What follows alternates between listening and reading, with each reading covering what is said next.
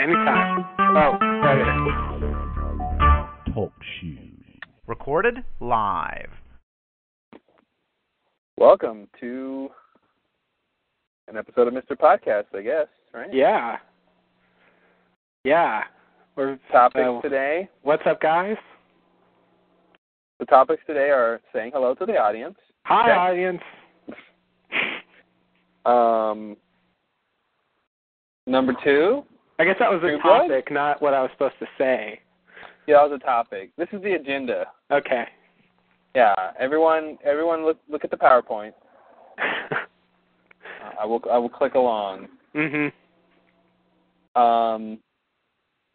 Can I interject? Can I add something to the agenda real quick? Speaking of PowerPoints and clicking, I just thought it's a really boring story I can share real quick. All right.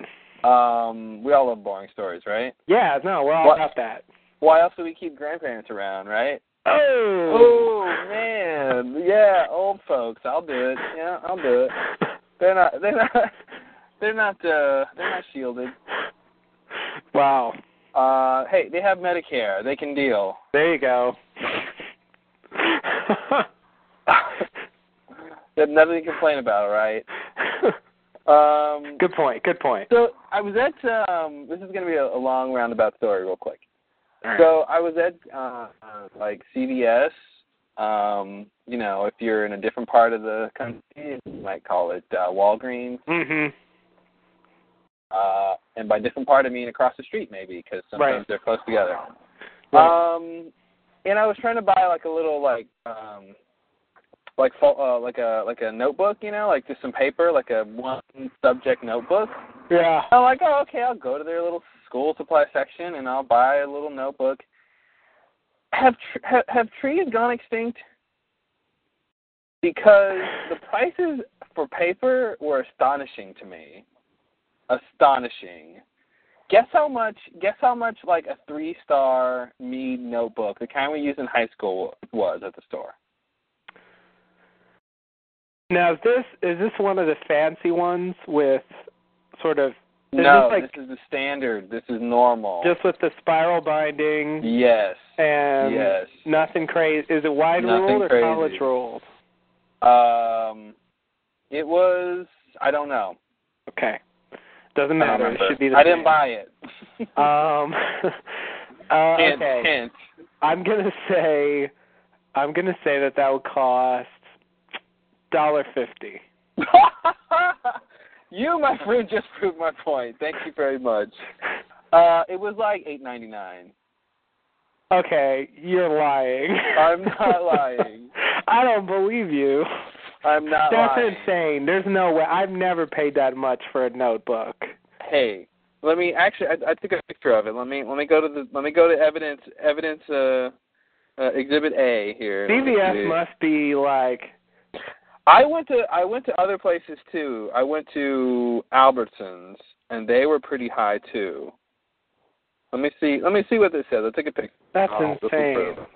That is insane.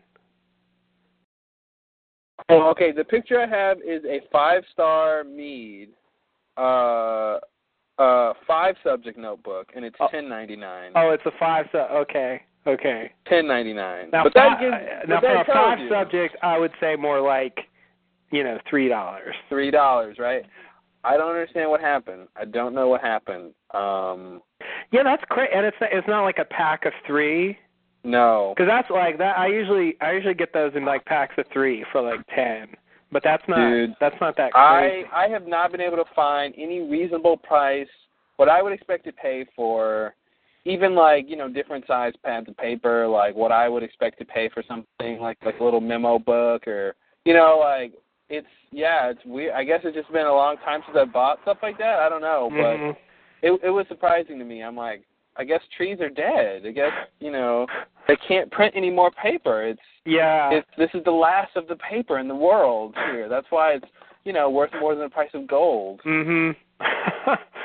That's really bizarre. Like I do buy it. I have bought paper routinely for years. I haven't noticed that. Maybe I was just, I don't know, maybe I didn't pay attention or something. Yeah. That reminds me, there is this thing in the in the Dark Tower series about how paper is like really rare and valuable and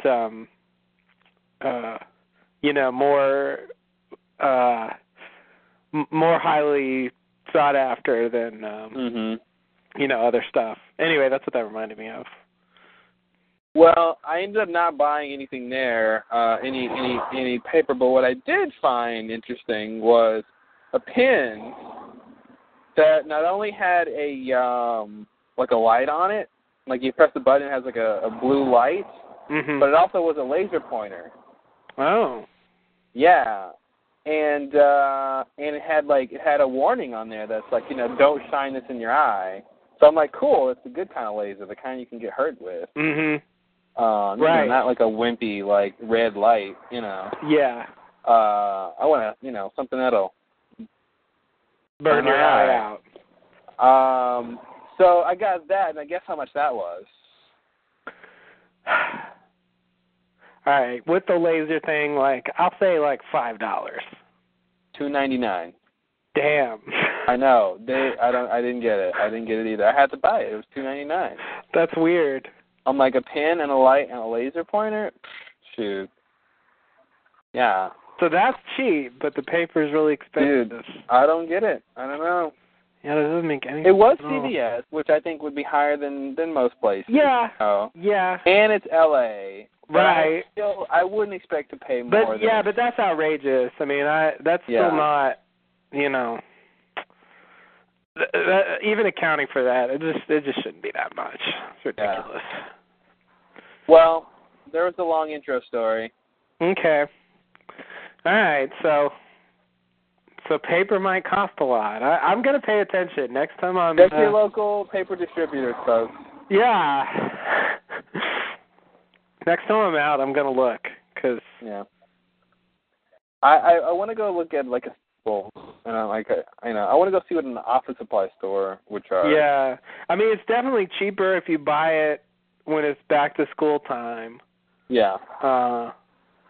That's the best time to buy it, but so like now I don't even know when is back to school, like spring? August. It's been so long, I don't even know when it is anymore. Isn't it during the summer when they go back to school? I don't remember. Wow. I don't remember. So True Blood. Let's start there. Oh yeah. So we did this series about the end of season 2, and we got right up to the second to last episode, and then didn't quite do the ending. So I guess we'll do that now. Better late than never. Just for completeness' sake. Mm-hmm. Yeah. So the season ended, and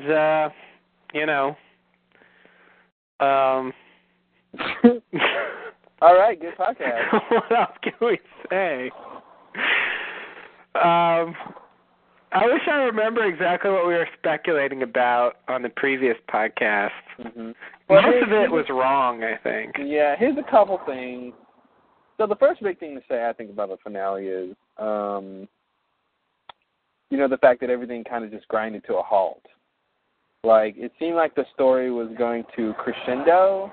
Mm-hmm. It revved up really, really, it was like a roller coaster, and it went, all the way up, and it kept going up and up and up and up and up, and then when we got to the top, that was the end of the ride. It just leveled off very slowly. And so that was a little disappointing, I think, I thought they were going to bust in there fighting, everyone had a gun, and, somebody was going to be the big showdown, but they had this other whole, they wanted to show the, the wedding and the whole ritual, and they had this big first part before all the climax, so. But, one of the big things we were speculating, the first thing, that comes to mind is it was just an ostrich egg. Right. Sometimes an ostrich egg is just an ostrich egg. Yeah, there was nothing crazy. I mean, it's weird to have an ostrich egg, but it's, I'll get you an ostrich egg. Yeah. Not that big of a deal. Yeah. Apparently, you can get them at your local store. I don't know. Yeah.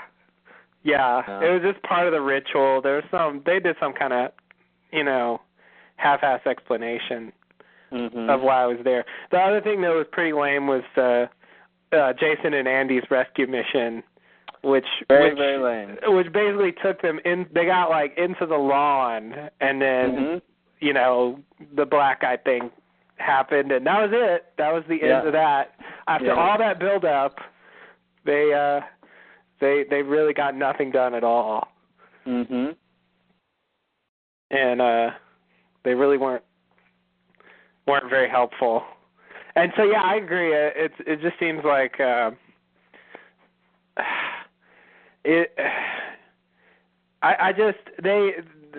thing that would have been sort of the climax for this, they weren't going to show, so they were stuck with just, I mean, because the town had this apocalypse and and they didn't. Basically, they set up, Andy and Jason up. They were going to shoot their way to victory. Yeah. But they didn't want, they didn't want them killing half the town. Yeah. Plus, it was just, it was. I don't know. It was one of those things where that's kind of what they did the whole episode was defuse everything. Yeah, and that was another thing I didn't like. Like when in the previous episode, that lady, whatever her name is, when she cut off her finger, when Sookie walks into the house, at the time I thought, well, that's going to really suck when you come out of this trance you're in and you realize you cut your own finger off. But I was like, she's stuck with that. But they actually went so far as to say that, they took her to the hospital and reattached her finger, and so there was no, she didn't have to live with the consequences doing that. Yeah, and again, that's the big overall thing they did with everything is they tried to reset everything. Yeah. As much as they could, and everyone, no one remembers anything. Yeah. And all that, that was really convenient. It was all these conveniences. And I think that was surprising for most people I talked to about it. Was it just seemed like, they were going to really have to deal with all this, what happened, and rebuild the town. And it's just most people forgot, and her fingers reattached, and Yeah. Yeah, it's like there weren't consequences. Yeah. And I think they should. Those people should remember what they did. That would be interesting. Yeah, I feel like that lady should just not have that finger anymore. Yeah. And that's just, I mean, it's not exactly her fault, but it's at least some kind of real, consequence of this crazy shit happening. Which it seems like there should be, something like that. Maybe that's how they explain the power of the Maenads and how they're not caught or something. Because no one remembers after their craziness is over. How lame is that? Yeah. No, I mean that it. With what we saw here, if she was going around doing this, that would have to. I mean, if they didn't forget, it seems like that would have to create a big issue. Just taking over a whole town like this. And they didn't really explain, they suggested that she's done this for, since a long time ago. Trying to summon the god or whatever, but they didn't really explain what the outcome was, what it was like when she did that, and what was like. Well, in terms of the people that she would possess or infect or whatever, basically what people thought about her, what they knew, there's all this vampire stuff out there because of what vampires did, but it seems like nobody knows about these Maenads. They had to discover stuff about them. Yeah. But if she's been doing this the whole time. It just seems like at some point, some kind of rumors or ideas about them would start to circulate. Yeah. Well, I think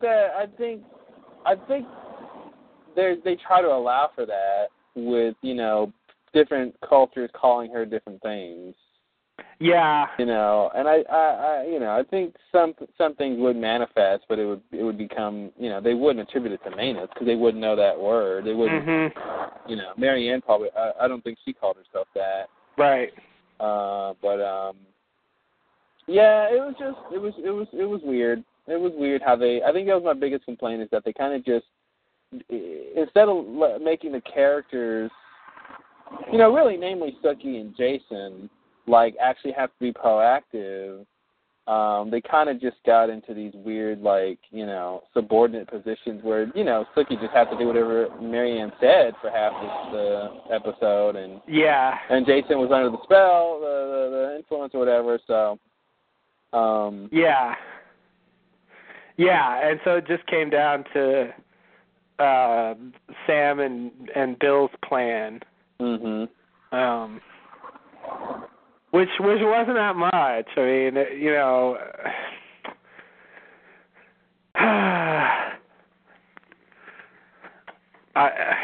Well, no, I mean their plan was good. I mean their plan was what we knew it was going to take. I mean that's what they said. How do you kill her? Well, you got to make her think she is ready to die, basically.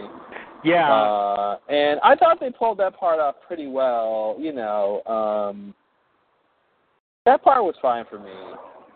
You know, and he shows up as the bull or whatever, which is like, you know, luckily that was okay for her. Yeah. I feel like he lucked out on that. But that tied into the whole thing that, you know, her God never came. So, like, you know, is self-absorbed as she is and self-deluded as she sort of is, I think it makes sense that when she sees this bull, she assumes she wants to believe that that's Dionysus, so she does believe it. You know, even though a rational person would consider, I think. It just it's plausible, and for them it's not a bad plan. For me, I just didn't like it as a way that she died. Like to me, she seemed like a better villain than that. Like I just thought she deserved a better death than that. Because once it was over, it was just, you know, it just seemed like a letdown. Well, it was a thing where they couldn't kill her any other way.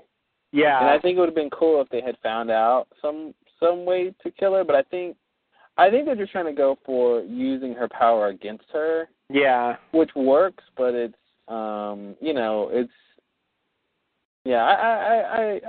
I'm on the same page with you. It wasn't as, you know, I don't know.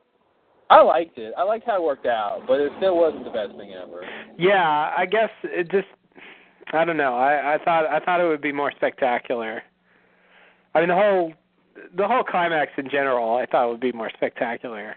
Yeah. Than it was. It kind of just, like the metaphor you set up, like just got to the top and just stopped. Just never really. Yeah. Never really delivered.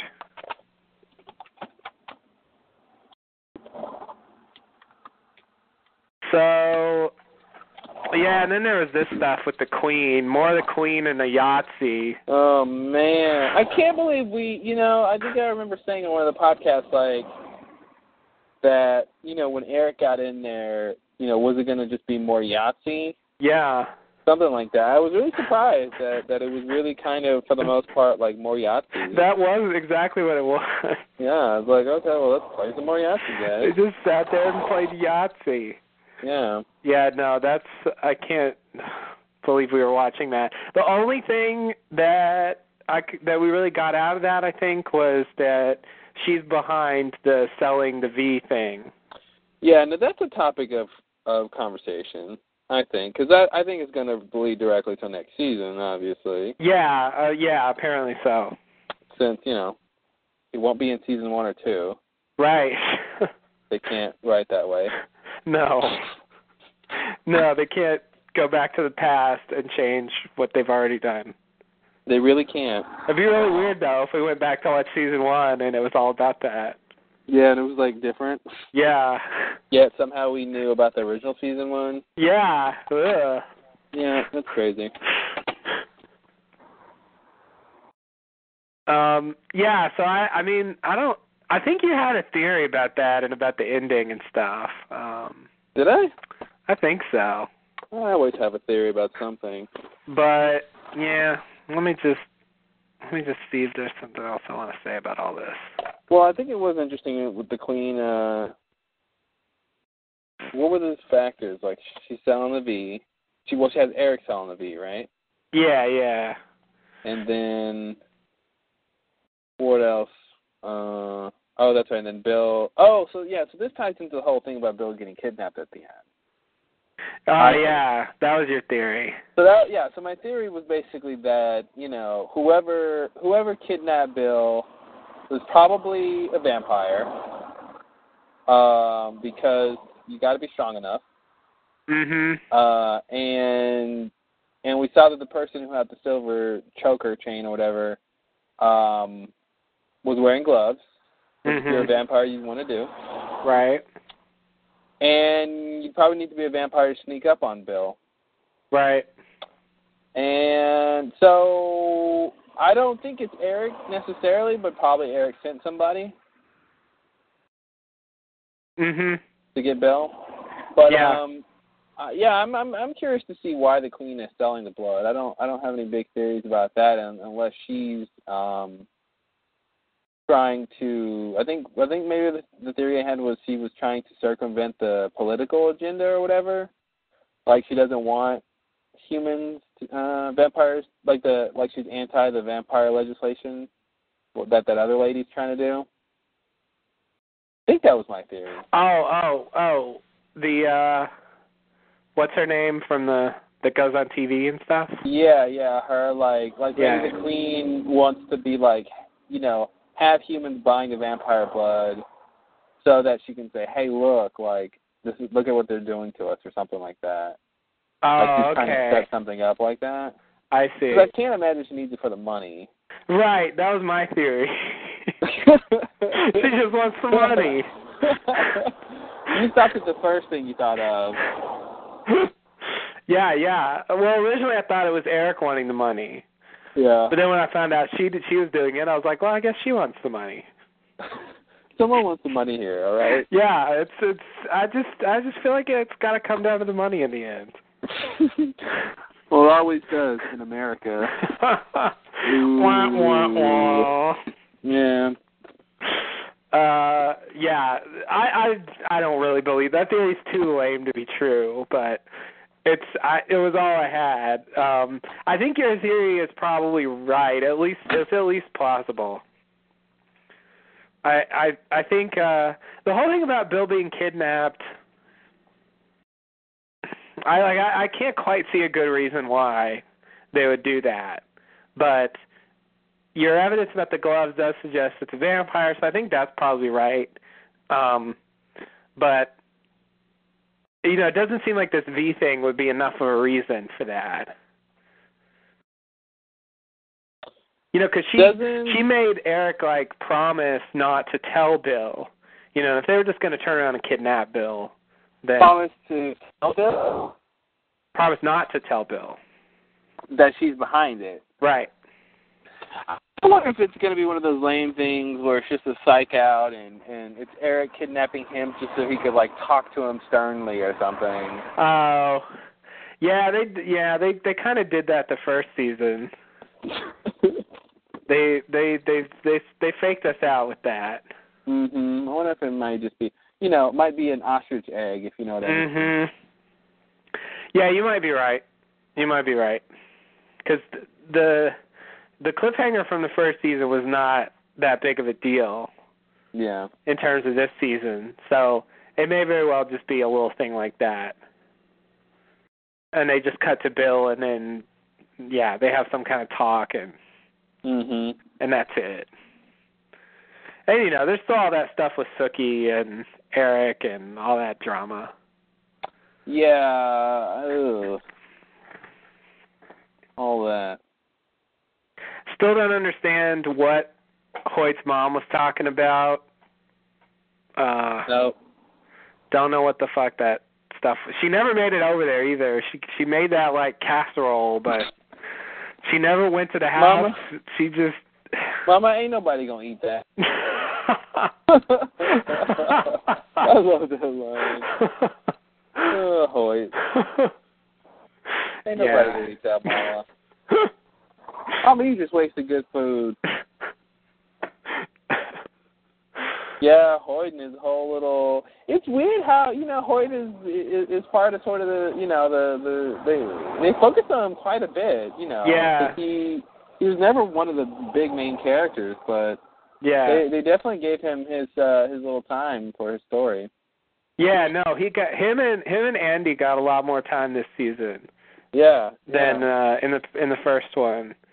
And yet, like, this whole thing with his mom was like an excuse to delve into his background and his family history and my like really a hero. What? My daddy's a hero. Oh, God. He doesn't stop the burglar. And it's just weird that they used, his mom having the black eyes as like, as a device to like have Hoyt find out about his past. Yeah. And like it didn't matter. And then she said all those cryptic things, but it sort of didn't matter that she was possessed like that because she really just hung out in the house the whole time. Mhm. Yeah, it was just an excuse for her to say the stuff she would never ever tell him. Yeah. Yeah.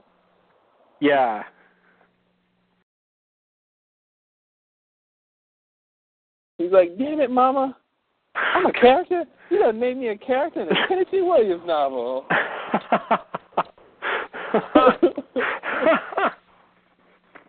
Damn it, Mama, keeping me locked up here and wanting me to be your son all this time. I'm a damn cliche, Mama. Oh, Hoyt, why won't you say that? It's true, though. Yeah, it is true. Yeah, Jason was just disappointing. I really wanted him to be able to do more, but he really got nothing done in this episode. No, there was nothing. There's nothing much for him to do. So the other big thing was Sookie and her. We saw her do her power thing again when she pushed over the statue thing Marianne built. Remember that? Oh yeah, right. She used her chi or something. I don't know. Yeah, that's something they'll probably definitely get into more later. Probably definitely. They didn't really do that much with it this season. Well, I was gonna say probably, and I was like, of course. There's no probably. I think they probably definitely will. Yeah.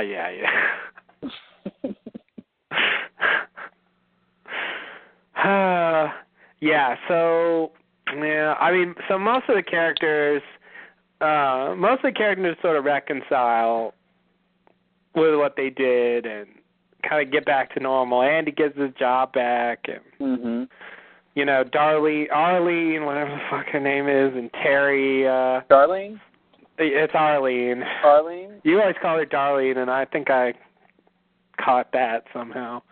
Get the vaccine for it. Yeah.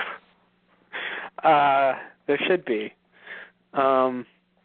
They reunite with their kids and sort of make up with them, and the woman got her finger back, and so it seemed like pretty much everybody was okay except for the one character who ain't going to be coming back next season. Eggs. Marianne. Oh. Well, yeah, Marianne as well, but she's dead at this point. Those eggs. So he's got this, they tried really, it seemed like they tried really hard and yet not very hard to convince us that he was so distraught. Like, first he didn't know what he did, but he knew it was bad. And then, to convince us that he just was like obsessed with finding out what he did and kind of going crazy thinking about it. And then eventually he gets Sookie to like help him remember. And then when he remembers, he sort of really goes crazy. And then it sets up this whole scene where he like confronts Andy, and he's carrying. If Sookie ever wants, she can get a job on a cable drama using that power of hers to like probe people's minds. Mhm. That's a whole TV show right there. Mhm. She's a psychologist, and that's what she does. Oh, I see. Yeah, it's just about that. If she ever wants to leave Baltan, she can have a whole TV show based on that. Mhm. Every week, like somebody comes in and she's got to like read their minds and figure out the mystery or something. Exactly. Yeah. Probe deeper and deeper. Mhm. Yeah. Let me in.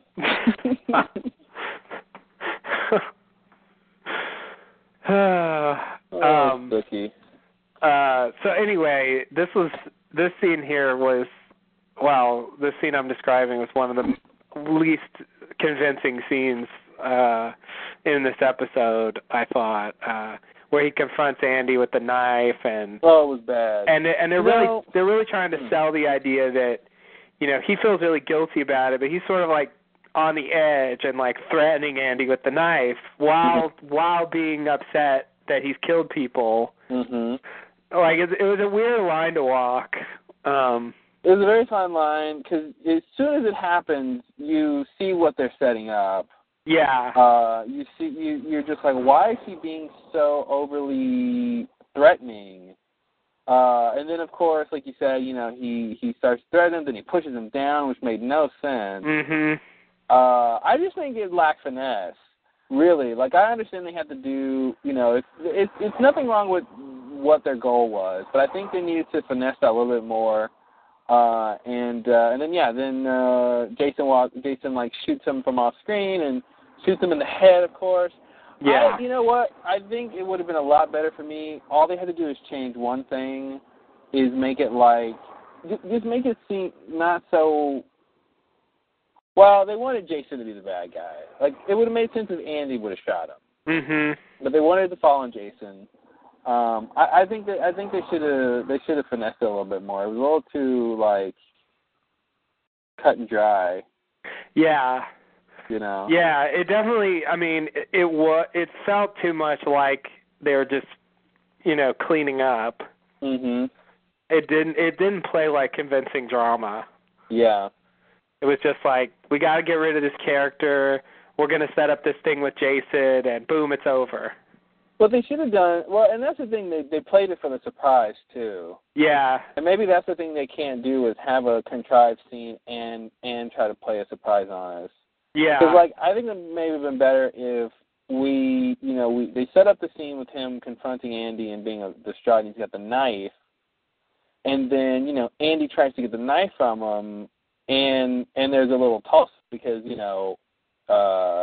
Eggs sort of is distraught. He lost the knife, and that's his, like, he's just sort of out of his mind. He's not thinking straight. And so in this tussle that's not that bad, Jason sees that and then shoots. Mhm. But we see that from Jason's perspective. Like, we don't really know what's going on with Andy. I don't know. I feel like the perspective should have changed. I see. So that we get a sense. Because since we saw the whole confrontation from the beginning, we knew what was going on.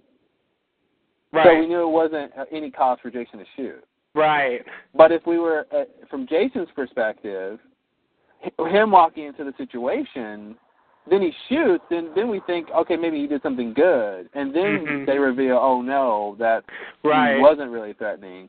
I feel like that might have worked better. Yeah. Than us just seeing this like contrived thing, like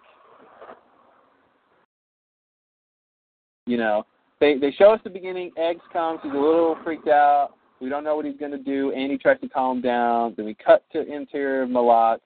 We see something with Jason. Then when Jason comes out, he sees them like wrestling, and he's got the knife on him or whatever. Right. And then we don't know any more than Jason. Right. You know, we saw it build up, so we think, you know. Yeah. I don't know. That's a writer's critique, so. Yeah. Yeah. I can imagine that playing better. On the other hand, I can imagine the way they did it playing better too, if it were just written and performed better. Yeah, maybe the actor Eggs. I don't know. Maybe it was him a little bit, like him trying to play that emotion. Yeah. It seemed. I mean, I couldn't really tell because I also felt like the writing was bad. Yeah. So it's a fine line there. But he wasn't really selling it either. Like I was okay with the earlier scenes. Like I thought those worked okay, but when he actually had to like play, like it's a weird thing he's doing in that scene. It's you know, he's trying to be guilty and, you know, supposedly like confess and like turn himself in, but he's also trying to be threatening, or at least like we're supposed to see that he's coming off as threatening. He's playing like 4 or 5 things. Yeah. And I think, you know, only a small number of actors can pull that off, you know. Yeah. To pull off everything he was trying to do. He, you know, that's a lot. That's a lot to ask for. Yeah. You know. It's probably the hardest scene he had to do. Yeah. In the whole season, and I just think, you know, I mean, I also think the writing wasn't great, but because I think they were asking him to do stuff that just didn't really work. But he could have done it better as well, and that might have made the scene like actually work. Yeah. The thing that was interesting was tying in that whole plot from season 1, with the lady, you know, the exorcist lady or whatever. So that was the big. That whole thing when we realized that Marianne was sort of summoned by that lady and. It was even more than that. It wasn't just that she killed her. It was like no.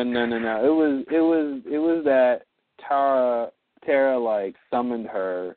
Or something like that. And that to me was the, you know, to me that's a clear sign of very high quality writing when you can circle back and go, and Marianne is like, look, this is all from the beginning. Like, you know, you get to go back and see that this all sprang forth from that, you know, seemingly like, you know, not innocuous, of course, it was big for the time. But I mean, you know, I guess I should say, like, you know, the effects were ephemeral. It seemed like, okay, well, you know, she was, you know, well, and that was the other thing that was weird, was they kept going back and forth on whether or not she, what was her name? Janine or something? Yeah. Janine? That she actually had power or not. And I thought that, I think that was in the last episode, or was that the one before? Yeah, it might have been the one before. I think, but they sort of returned, or at least referenced it again when Eggs is remembering what he did. Yeah. Because they show her and sort of tie that in. I think part of the Eggs thing that's weird is even in the scene before that one with Andy, when he's talking to when he's talking to Sookie, is that it was hard for me to really be with him 100% on his mental state. You know, like it's like I just wanted him to get over it already and realize that like he wasn't in control. Like people kept telling him he wasn't in control, but it was like, but it's my hand. Yeah. But it's like, but yeah, you know, yeah, it's your hands, but if you know, if you're not actually physically doing it, then what, you know, how are you culpable, you know? And I like the fact that he was questioning that, like, where's the moral line there? But at the same time, it's just like, well, get over it already. Everyone else has. Yeah. You know? Yeah. I mean, it just seemed like he sort of had more, you know, blood on his hands than most of the other people. Yeah, no, he definitely did. Yeah, he was her, Yeah, he was like her executioner. You know what? Here's the thing. That's the other thing I remember that I think would have fixed his whole little ending plot line is we should have found out, like, the fact that he freaked out about that and about the killing, all they had to do to sink this in my opinion, would be to reveal to us that, you know, what sent him to Marianne in the first place, what got him in trouble in the first place, was something similar to that. You know, yeah. He you know, was, you know, a young teen, and he, like, you know, was robbing a place with his friends or something, and then something went bad, and he ended up accidentally stabbing somebody. You know what I mean? Something that ties it in to let us know that his mortal fear just came true. Yeah. And that's why he can't grip with it. You know, like, the one thing he was running away from this entire time, you know, or whatever, is the thing he's been doing and not knowing. And that seems like the subtext, but, you know, you got to say those things if there's going to be any questions. And if you're trying to sell big things like, you know, what they try to do with eggs at the end. Yeah. Yeah, it is a subtext, but I think they kept it really vague about what he did. Like considering, it was always like, I did bad things, but they never really got specific. Told us. That's the thing. Like, it was begging for them to do this because they never told us his full backstory. Like, we never found out what was his big thing, and it would have been a perfect place to say, not only is this his big thing, his big backstory character thing, but this is why he's freaking out about what happened with Marianne. Yeah. You know, that seems like the natural thing to do, but I think they missed that one. They did. I mean, it seems like we should have learned more about how he came to be with Marianne. Mm-hmm. You know, that seems like a hole in the plot. Yeah.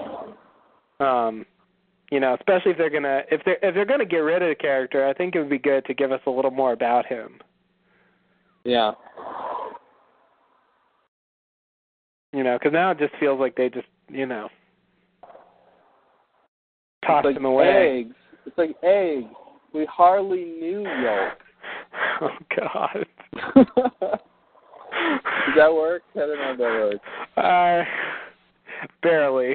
That's a bit of a stretch. Like Jason shooting eggs. Yeah. Yeah. Yeah. Oh, what I was going to say about the tear thing was I thought it was good to tie it in, but I thought the case was closed on that. I mean, to me it was, and in fact, it seems like they agreed sort of that the case, like when she saw her in Walgreens or whatever it was. I mean, you know, I thought that was the punchline to that whole story. Yeah. Mm-hmm. Where, you know, it's like, okay, this lady, she puts on a good show, she knows how to make it look real, but in the end, she's just a lady who works at Walgreens. That's level 3 writing. That's like good, predictable. Here's the twist. Oh, look, she didn't have any. Yeah. She was just a regular person. Yeah, and like, and so you basically think, well, then, you know, it was like the placebo effect. You know, they believed that she had some power, and they had problems, and believing that she had some power to help them enabled them to actually deal with their problems. Yeah. And like that makes sense. I mean, that's at least something that happens. That's very satisfactory, and any other show would have stopped there. Yeah. Yeah, you think, and I really thought that was the end of that. And I always thought it was a bit like disjointed that she got murdered at the beginning of the season, and I didn't think they tied that in very well. It's just like, I think we didn't realize that, you know, it seemed like they hadn't been talking about who the killer was. But we saw we were watching who the killers were the whole time. Yeah. You know, I mean, it's kind of like a repeat of season 1 in that in that small respect of the murder mystery of who killed her. Yeah. You know, it was like, oh, it's these people we're watching on screen. It's Marianne and Egg. Yeah. I mean, like, there wasn't a lot of focus on trying to figure out who it was. Yeah. But yeah, like, the answer was there the whole time, and we just didn't know it was part of what was going on. It seemed like they were ignoring it, but it's like, well, they're telling us the people who they're showing us the people, you know, the murderers. Right. Yeah, so to me that's why, you know, that kind of thing is, you know, level 4 writing, if you will. It's a step above, like you know, it's more sophisticated, bringing that whole thing in, and the whole consequence of like what she did, like having such a big impact, you know, of Tara just like trying to appease her mother, finding this witch doctor lady, going, having her own moral, arguments and wrestling with herself, and then finally doing it, and then, then everything that happens, and then to find out, like, she brought Mary Ann into town. Mhm.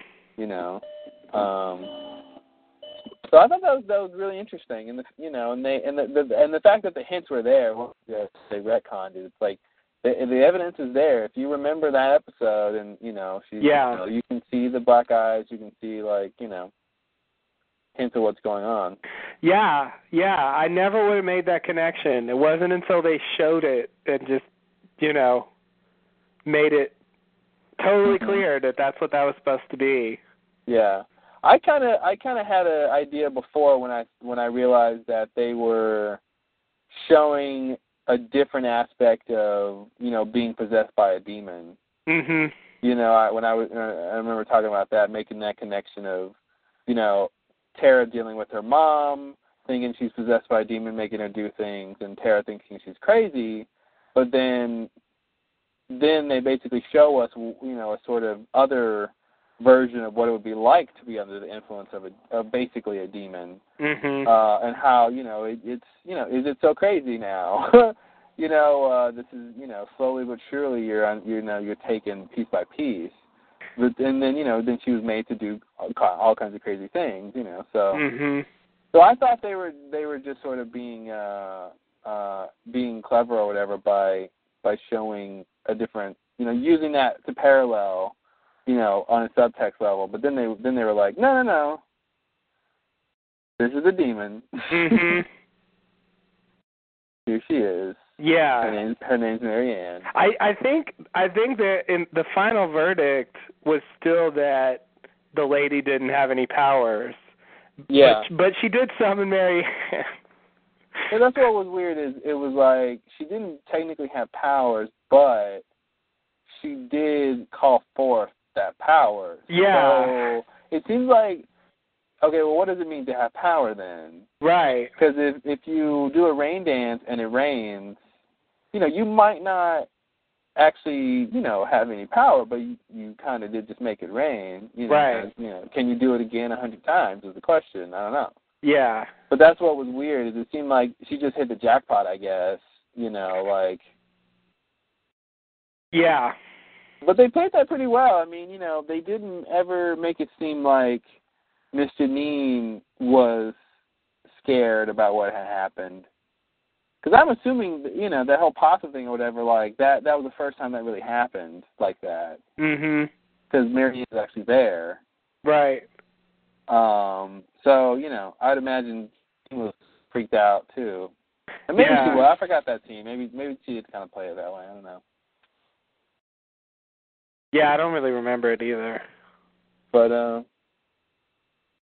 hello? Yeah? Did you hear that? Yeah? Hear what? There's a little noise on the line, maybe. Oh, I didn't hear it. Sounds like a voice of some sort. That's weird. What else was in this ep? I have to bring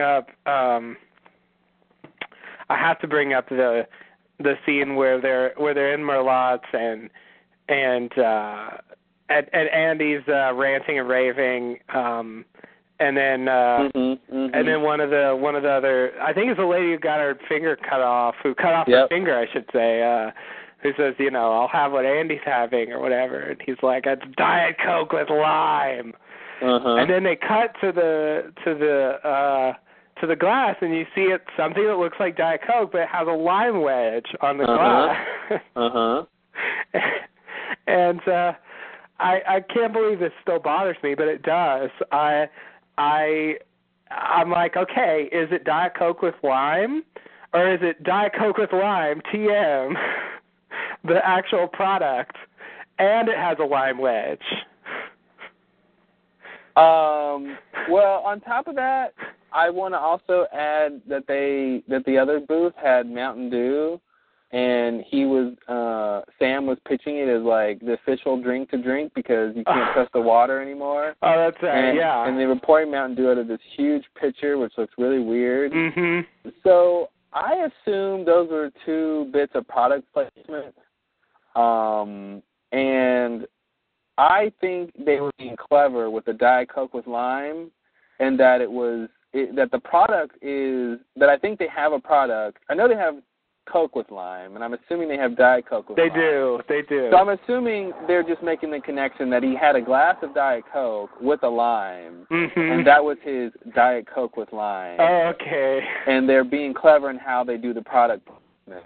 Yeah. I don't think it was Diet Coke with lime in the glass, and then it had a lime wedge. Yeah, that just seems like that's going too far. Yeah, that wouldn't make any sense. But the fact that they showed, like, when he said that, I assumed he meant, like, the actual product, Diet Coke with lime. Mm-hmm. But since they showed the lime wedge, then it's like, okay. I think that was the wink. Yeah, okay. Yeah. Okay. And then I started to wonder, like, if anyone actually orders Diet Coke with a lime wedge. Yeah, that's what was interesting is I'm like, that sounds like it'd be refreshing somehow. I'm like, yeah, why not? Why don't I get my soft drinks with wedges of different fruits? Yeah. Apparently it's something you can do. Yeah, it made me wonder if, like, people actually ordered that a lot and then Coke caught on, and that's why they started offering it, pre-flavored. Yeah. I don't know. I think that's how, like, cherry Coke and vanilla Coke sort of came about. Mm-hmm. So I was wondering if it was something like that, like people just realized that it was good with lime. I don't think I've ever had a lime wedge in a soda before. No, it sounds like a new form of paradise. It kind of does. Or maybe I'm just thirsty right now. Wow. It's a bold statement. An entirely new form of paradise. So yeah, that of course, the other point of that scene was that Andy's not drinking anymore. Yeah. You know what? If they go, I just love that. I just love that scene when he's like takes his last drink and he's like, I'm not drinking anymore. I forgot what did he see? I forgot what happened in that scene. Oh, I did too. Something crazy happened. Yeah. I just like that he vowed to not drink him anymore. Mhm. And I just want to see how far they go with that. Yeah, I mean that was his arc basically this season. Yeah. Going from basically being mocked and like wallowing in his misery and eventually actually getting kicked off and then being like this, rogue guy living in a motel and, having no life at all to, like, trying to be a hero and not really succeeding, but still managing to, like, get back his old life. Yeah. I hope they don't pull a Jason, though, because, Jason made it kind of reminds me of that whole thing where Jason was like, earlier this season where Jason was like, all right, I just got through with this whole, Fellowship of the Sun bull crap. And what I realized is I need to think first before I act. And then, of course, 2 minutes later, he forgot about that. So. Yeah. The time for thinking is over, yeah, I think was a quote. Yeah, the time for thinking is over. You gotta love that. Whoever says that, is really is a bold person. Whoever can, if someone actually has to say that, make that statement, in any situation, like that's pretty impressive. Yeah. Because it means, people think you should be thinking, and you're like, no. No, it's over. It's done now. I know you're probably thinking right now, but let me tell you. Time for that's over. No more thinking.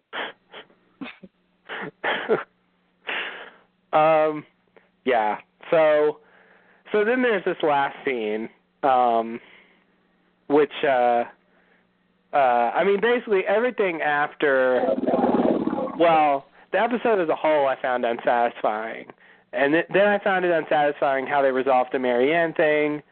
Mm-hmm. Then I found it unsatisfying how they sort of, what were you calling it, reset everybody. And then they, they have this last scene where Bill proposes and there's all this drama, and then it ends with the kidnapping that we talked about. But I don't know. I mean, I guess it's like a natural, progression of a story. But I didn't even like this last scene. Like it was just not the way I wanted to cap the season off. It was definitely. I don't want them getting married. Yeah. I don't. That's not. Let's not. It seems too soon. It does, exactly. It seems too soon, and I think, I mean, I guess they'd have to say, or they at least should say, it's because he feels threatened by Eric that he feels that he's got to stake his claim. Yeah. But at the same time, it's just like, this is weird. I didn't expect him to be engaged ever. Yeah, and it just seemed kind of sudden after the insanity that just happened. Yeah. Well, it was some weeks later, wasn't it? Yeah. Did they have a Oh, did they put up a title card? I don't remember. Yeah, I feel like they. I feel like they did because the lady's finger was done and they had other. Didn't something else happen? I don't remember. Let me see if I can find that. I feel like it was 4 weeks later or something, or. Yeah. Yeah, it looks like the scene before was Eggs getting shot. Oh, I kind of forgot that Andy took credit for it. And then Jason runs away. Yeah. Andy takes the gun and wipes it, to wipe the fingerprints off, and then just says he did it. Yeah. Kind of forgot about that. I was too focused on what had just happened. I wasn't really paying attention to the, all the details, mechanics. Yeah, the details going on. I think which basically means Tara's going to find out Jason did it. Yeah. And that'll be a huge. Yeah, I mean, I think that's the main reason they would have Jason do it. Yeah. Because they cut right over from that to Sookie and Bill at dinner. Oh man! Because he sent her that thing, and it was right. I mean, I get the impression this is pretty soon. No. I mean, after the Marianne thing, I thought they cut. Oh, after the Marianne thing. When they get to Merlot, it's already been some time. Yeah, you're right. Her fingers is healed.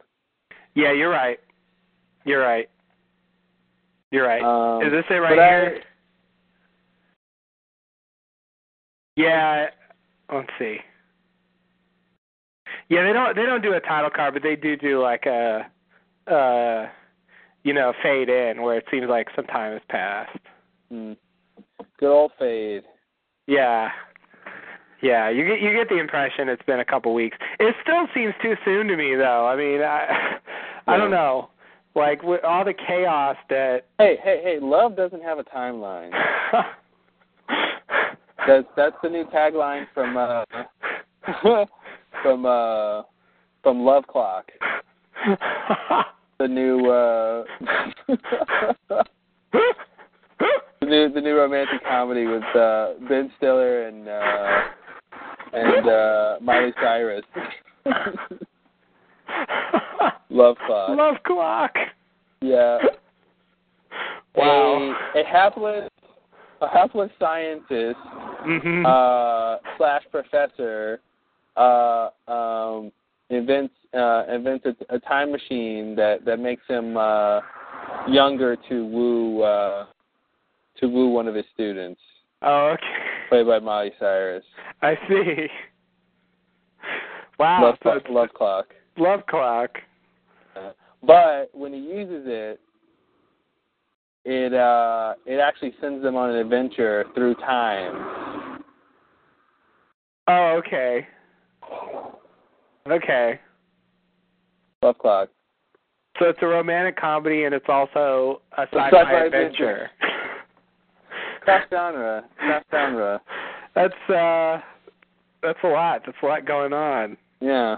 Love doesn't have a timeline. Yeah, so I don't know. Of course they didn't do it, you know, they're not getting married. There's all this, you know, stuff that happens to prevent it. Yeah. But I agree. I think I guess they wanted to end on a big dramatic moment. So here's my prediction, and if it comes true, Alan Ball has to hire me as a writer. Okay. This is off the top of my head what I think just generally what they would do at this point with Jason. I feel like, you know, Tar is going to be upset because Eggs is dead. Right. The end. Hire me. What? I'm kidding. Wow, I should be a writer too. I think I could have figured that out. Hire me, Alan Ball. Hire me. Ahead. No, okay. So she's gonna be upset. Then here it goes. She's gonna turn to Jason, right? Right. So then all of her feelings are gonna come out on Jason. Yeah. And as soon as they get closer, then he's gonna feel guilty. Mm-hmm. And they'll get closer. Yeah. And the big secret will come out. Because he does have it takes a while. Usually, you know, he'll probably not say anything for a while, but eventually it'll come out. Oh yeah, it'll come out. Yeah, and then that'll be a whole big fucking thing. Yeah. Yeah, that seems about right. I think Alan Ball should hire you. Yeah, I think so too. And anyone else who thinks so should write a letter to. I'd like to hope that he's listening. I like to hope he's listening too. Maybe jotting notes down. Yeah. Something like that. That's what I would do if I were him. I like to think Alan Ball is stealing ideas from us. Yeah, I do too. We steal ideas from him. Well,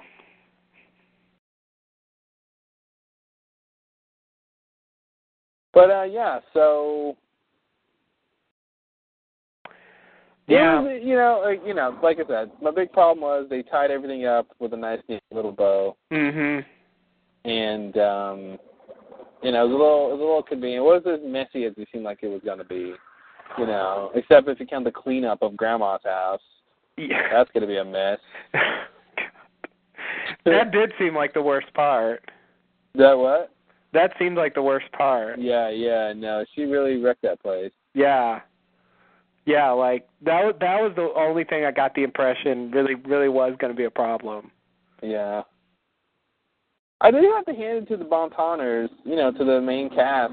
They managed to take down a Maynard, you know. Mhm. It did take, you know, several crafty humans, a couple of vampires, a shapeshifter, and whatever Sookie is to do it. But yeah, they got it done. They did. Yeah. You know, Bill's little thing of you know, this little thing that they have where like some human or some non-vampire gets injured and the fix is to just have them drink vampire blood. Mhm. That's pretty convenient for them. Yeah.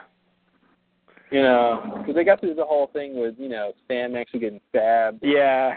And all that, and then 5 seconds later he's healed. Yeah. Yeah, you're right. But they set that up, so now they get to use it. Yeah, they get to use it. Oh, there's the gloves. Yeah, you did, what was I going to say? They did bring up the fact that, you know, the Sookie drank Bill's blood in the first episode. Yeah, so I'm glad they definitely brought up that whole thing, and, you know, that's along the lines of, you know, them stating that, you know, Dad has been having Eric and all that, you know, just being consistent with their whole mythology with drinking the blood. Right. You know, and so, yeah, so that, you know, that Sookie hasn't realized that, you know, she got feelings for Bill the same way she's getting feelings for Eric. Yeah. You know.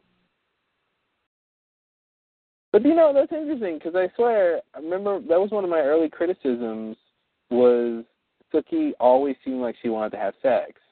Right. And I was really confused about that. Like, it just seemed really weird to me that was her thing. And then they had that scene where Bill was like, we could just cuddle. And she was like, no.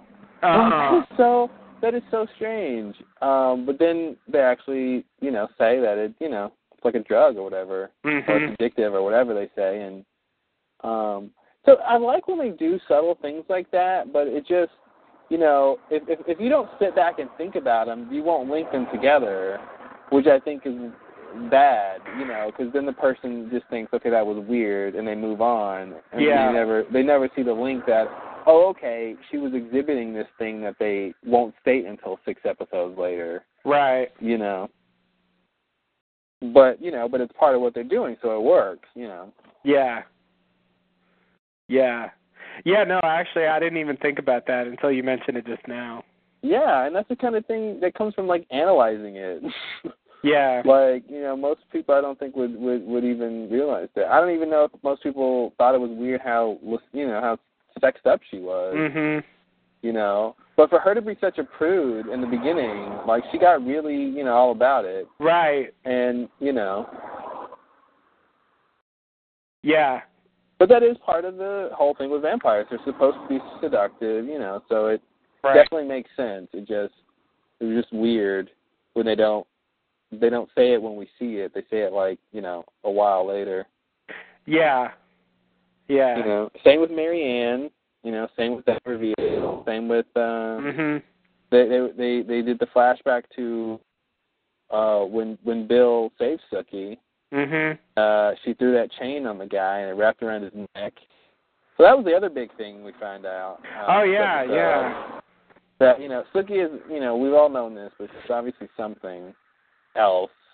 Right. And Mary Ann, what did she ask her? If she ever felt like she had a presence watching over her and something like that. And kind of said yes.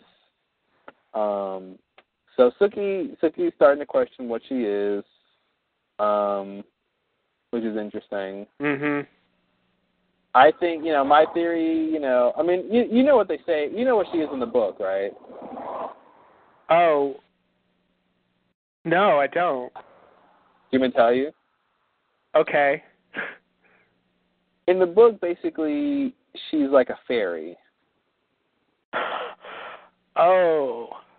And I don't know what kind of fairy. I don't presume it's Tinkerbell fairy, but some sort of fairy type of creature,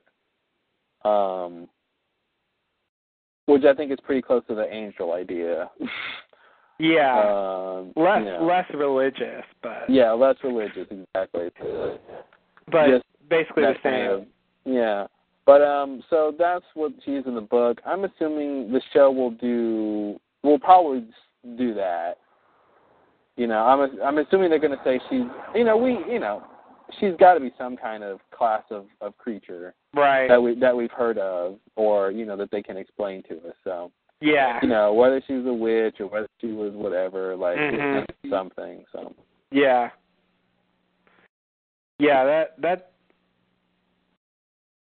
that sounds about right. It'd be awesome if they told us she's Dionysus. Oh, God. Wow. She didn't even know. And then, like, all of a sudden, like, Mary Ann pops up from the grave and goes, "What?" Then turns back into ashes. That's just... Oh, man. Yeah, no, that's not going to happen. No, it won't, but a man can dream, can't he? I'm Dionysus? That doesn't make that's crazy. I really want her to stop saying I'm a waitress. Whenever someone says, "What are you?" I'm a waitress. All right. Yeah. Like, she didn't really spend much of this season being a waitress. That's true.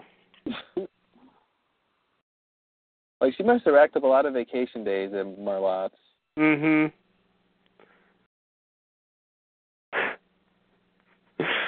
Yeah. Gonna call the union and see what her status is. There you go. A waitress's union. Mhm. I don't know if she worked enough hours to get the health insurance. I don't know. That's all she is, so she must work there a lot. I don't know.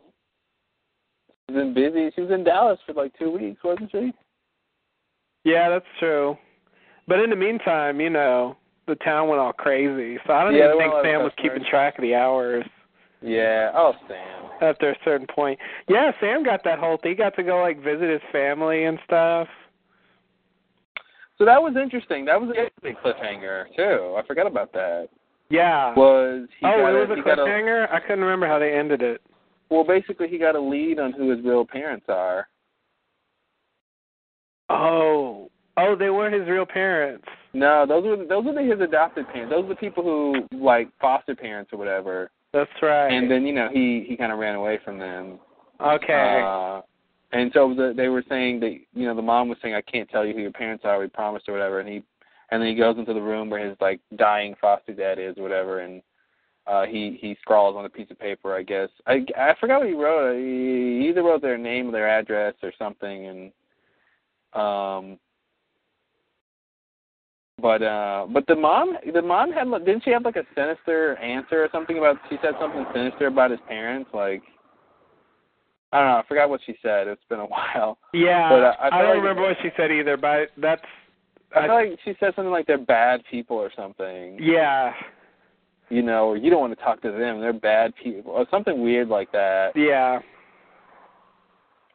Yeah, I mean, I thought the idea was that they, you know, that's why they had him, that, you know, his original parents weren't taking care of him for whatever reason.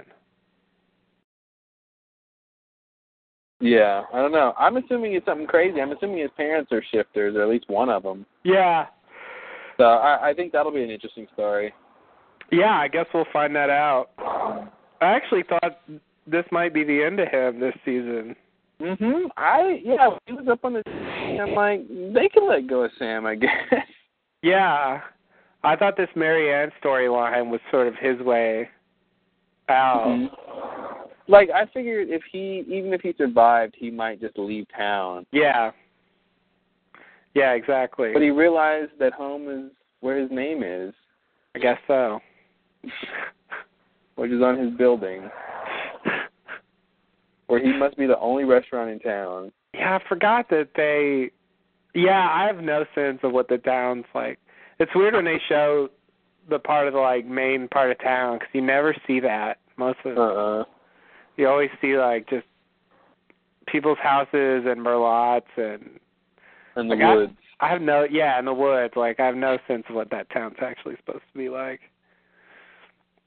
But, yeah, I forgot that was a cliffhanger. I remember that he went to visit, but I forgot there was an outcome to that. Yeah. So I guess we'll see that next season. Yeah, that'll be his big thing. Find out what's going on with him. And I think at some point we're supposed to see some werewolves. Yeah. I wouldn't be surprised if they'd pull something like, you know, his dad's a werewolf and his mom, you know, his mom is human or something. Yeah. You know, maybe they'll have some explanation of how you become a shifter. Mhm. Yeah, I could see that. Something crazy, yeah. Yeah, werewolves should be coming, you know. Yeah, they've been talking about him for a while.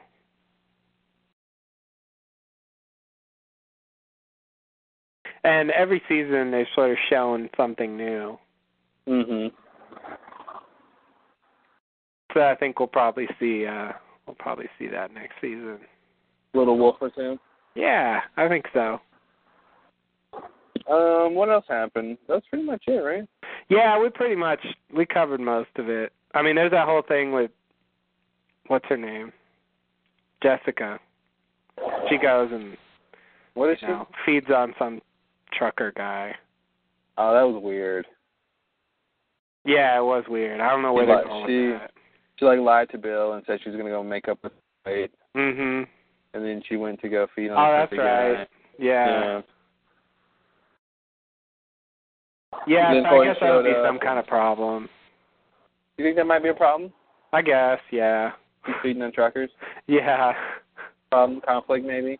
Yeah, something like that. I don't think Bill's going to like it if he finds out. Man. Although, he's kidnapped, so I guess it'll be a while before he finds out. Yeah. He might be spending some time in Eric's dungeon. Mhm. Oh, God. With the rotating device and the bucket. Mhm. Oh, the bucket. What a dungeon, Eric. What a dungeon. Wait a minute. So that whole thing with Lafayette, weren't those people down there like? Weren't they down there because Eric was trying to figure out who was selling vampire blood or something? Yeah. Like, wasn't he like doing an investigation or something? Yeah. So, if the Queen was supplying the whole time, he knew where it was coming from. So, what was that whole thing about? So now, I don't think that's true. Like, I think the Queen is a new thing. Oh, Like, okay. I think originally, he was doing a legitimate investigation, but then the Queen decided, like, after that whole thing with Lafayette happened, then the Queen told him to start selling it, and he had Lafayette do it. But I don't think he was doing it, before. I mean, certainly, like, Lafayette's source was not Eric before. Wait, yeah. But why was he trying to find who was selling V then? Or was he trying to find who killed the vampires in that fire? Oh, maybe that was the reason.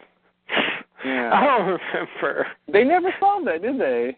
No. I forgot. Yeah, no, they didn't. Wait. Why isn't that solved? I don't know. 'Cause I thought that was solved before he even brought it up. I did too. I thought we already knew who did it. Yeah, wasn't that the whole thing? He was holding people there because he was trying to figure out who killed. That's what it was. It wasn't the V thing. I thought there was a V thing too, though. But maybe that's all it was. Maybe he brought him in because of the V thing, but what he really was interested in was that. Yeah. I think it was something like that, where he knew to get him because he trafficked and V and. Yeah. But yeah, I don't know if they. That was weird. Yeah, But still, even the pretense of the V is weird. If the Queen is one of the people who's putting it out there, Mhm. Because originally Lafayette was getting it from that gay vampire. Right. And I guess maybe other people. Yeah, that's what I would assume. Yeah, but I think the Queen decided to do that, like, in this season. Yeah. And for some reason. And you don't think she's been selling V this whole time? No, I don't. I think that's a new thing. I mean, maybe, but I don't know. That's what it seems like to me.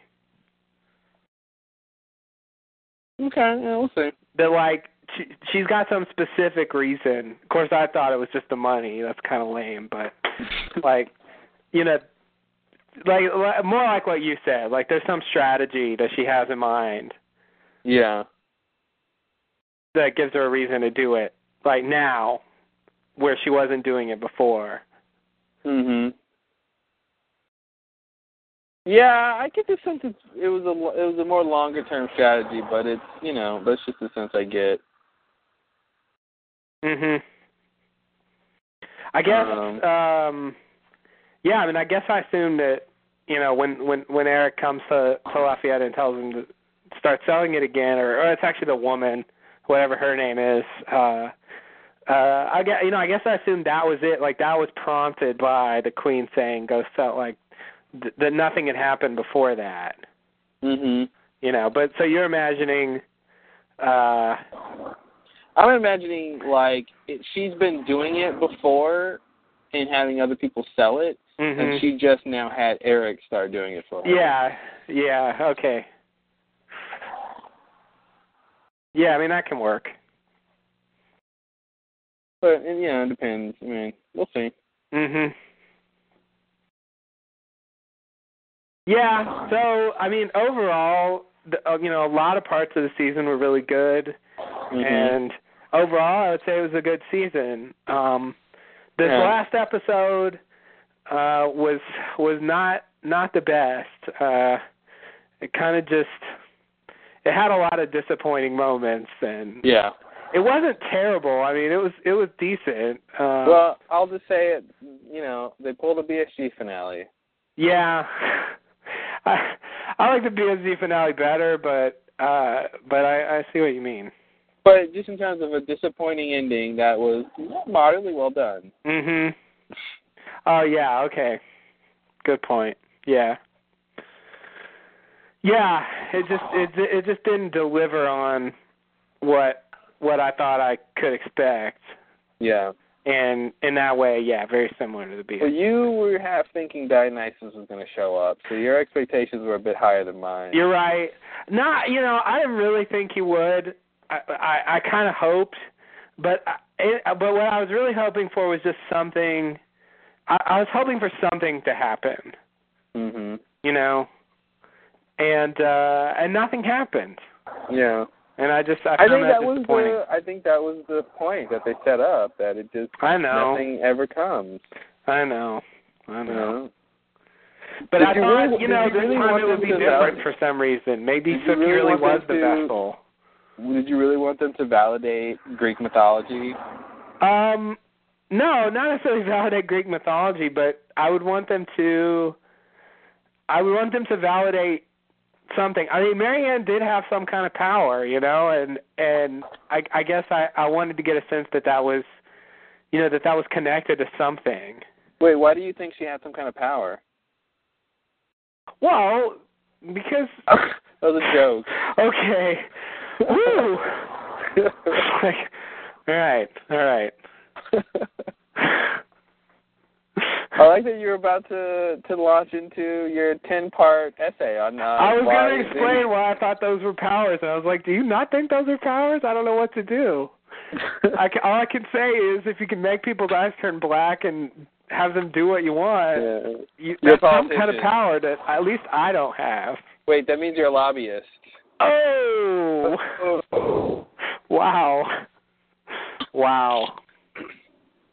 Maybe that's the political commentary.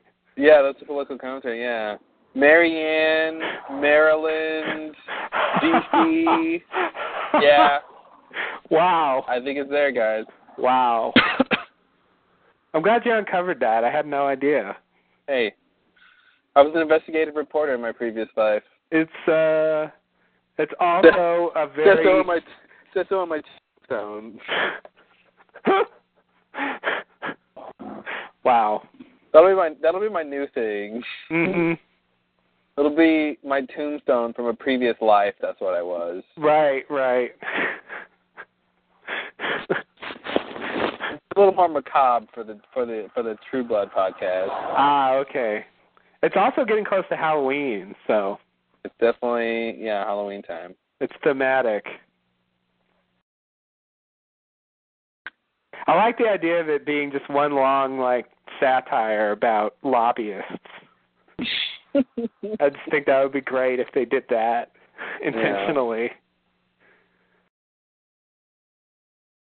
Yeah, Andy is, Andy and the sheriff are the, they represent the legal system, befuddled and, right. It's ineffective, yeah. Incapable of doing anything to stop it.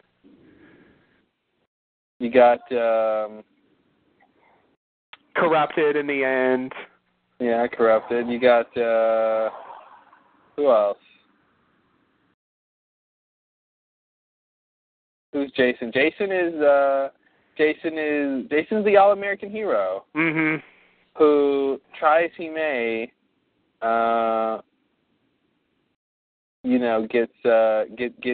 is easily persuaded, to do something he shouldn't do. Mhm. And in the end, succumbs. Succumbs. Yeah. I think you could actually make that theory work. I think you could too. Yeah, I think it's. An essay is in order here. Yeah. And plot out all the characters and their relationship to and what they're saying and doing, and of course the people are mulattoes. Oh man, dude, you could make a whole case with the financial crisis. Mm-hmm. And the whole tie-in greed and debt with their what the townspeople were doing. Yeah. Consuming and Marianne is just constantly wanting some kind of sensation and yeah. Wow, this is pretty powerful stuff they're doing here on True Blood. They're really saying something. I had no idea. Yeah. This is our Grapes of Wrath. It's basically like, I was going to say it's like the new American Psycho. Yeah. But Grapes of Wrath works. Speaking of American Psycho, guess who Christian Bale sort of based his Patrick Bateman character off of? Guess what actor? Oh, God, I have no idea. You could actually, if you think about it, I think you could get it. Really? Yeah. Think about who Patrick Bateman really is, and then think about what actor is that. And it's definitely an actor you know. It's okay. I really think you could get it. Can I get a hint? Think about Patrick Bateman. Think about what he looks like. Think about his relative age. Think about his personality. Think about how he interacts with people. Okay. Think about how he comes off. Yeah. That's your hint. It's Patrick Bateman.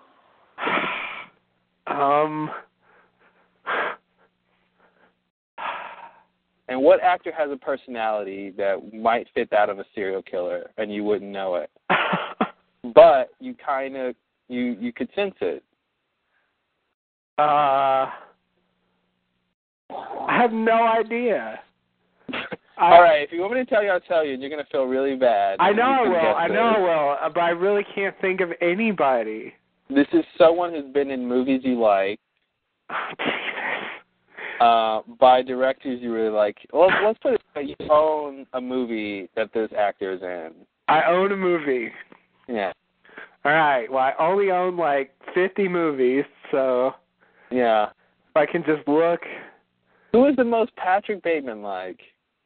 God, that seems like something I should know. I can't think of anyone who's like him. I mean, I'm obviously forgetting somebody. Yeah. Let's see. Big actor. This is a big name actor. Damn.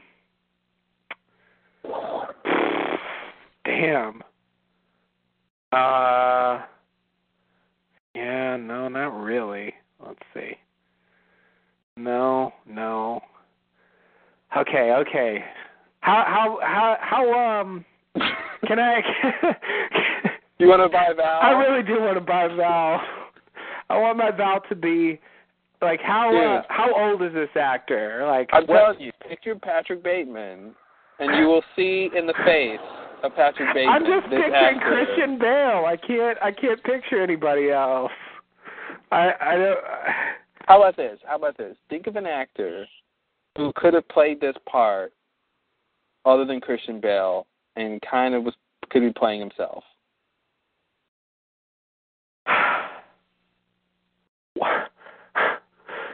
This should be really easy. Okay. Wow. They're the top 5 male actors in the world. All right, let me put it that way. Oh no. Okay, but seriously, how old? Like when did this actor do his? He's been around. He's been around forever, almost. He's been around forever. Well, not forever, but a long time, since the 80s. Since the 80s. Dude, I'm telling you, top 5 actor in the world. There's The only people 5 who are movies. coming to mind when you say that have to be wrong. Okay, who's coming to mind? Like the first person that pops in my head when you say that is Robert De Niro, No, not which De I know Niro. is wrong. Oh. And then I think, okay, Jack Nicholson? No. Didn't think so. No, think box office wise, not necessarily other categories of top think 5 box actors. office. So this Think- isn't. But you said I like this actor. Oh yeah, but I'm still saying think box office. Think big celebrity. Tom big Cruise. time. Tom Cruise. It immediately hit me. Yeah. Oh God, yes. Yeah. Oh God, he could so play that part. Totally. Wow. Yeah. Wow, that's so obvious. So obvious. He just never entered my mind. Wow. Yeah. Wow. Yeah. Yeah, so I saw this little article. Apparently, Mary Herron, who directed the movie, I guess there was some article or I don't know, somewhere she said this recently, something that just came out, where she said that's what Christian Bale told her or whatever, that he sort of based the part off of Tom Cruise. Wow. That I think he had met him or whatever, or saw him on something, and he said it was that the friendliness of him, but with like deadness in the eyes. Yeah. Like nothing behind the eyes. And that's Tom Cruise. It really is. Yeah. It really is. Wow. I never realized how Tom Cruise like Patrick Bateman is. Dude, I'm telling you, he. Yeah, I didn't much make that. I never made that connection, and now it seems like really obvious. But it seems like Patrick Bateman should have been named Tom Cruise. yeah, Especially considering in the book Tom Cruise makes a cameo. that's right. He actually meets him in the book, like an elevator or something. Yeah, that was a weird scene. Yeah, so it's probably even intentional. Yeah. That's wow. Yeah, I thought that was like totally fitting. I'm like, of course he did. Wow. Yeah, it is. Yeah, that's perfect. It's weird though, because he's like, for the most part, he's played pretty mainstream, straightforward roles. And he sort of has that image now because of the whole like Scientology thing and jumping on Oprah's couch, and it was more like, I think it was, he's weird behind the scenes, like not on film. He's a good actor. Yeah. But behind the scenes, he's kind of strange. And I think over time that sort of people saw that, like. Yeah. It got like, okay, you're a little much. Yeah. Yeah, and I guess they were aware of it when they made that movie, because that was before a lot of the like Tom Cruise crazy stuff had happened. Yeah, it could just be some sort of coincidence. I mean, he may have just wanted Cruise in the book. Yeah, that's true. Because he was an interesting, kind of celebrity during that time. And there's a couple of other cameos in the book too. Yeah. That's the cool thing about books. You can just throw like outrageous cameos in them, and you don't have to like get the actual person. No. I love that. Like there's a concert I remember. I forget who it was. Somebody pretty famous in the book, and he has that weird experience at the concert where I think he thinks they're talking to him or something, or maybe I just dreamed that. I don't remember. Something happens. But yeah, that's interesting. Yeah, I thought that was pretty interesting. Yeah. I feel bad about Christian Bale though. He's just. I was just gonna lament Christian Bale.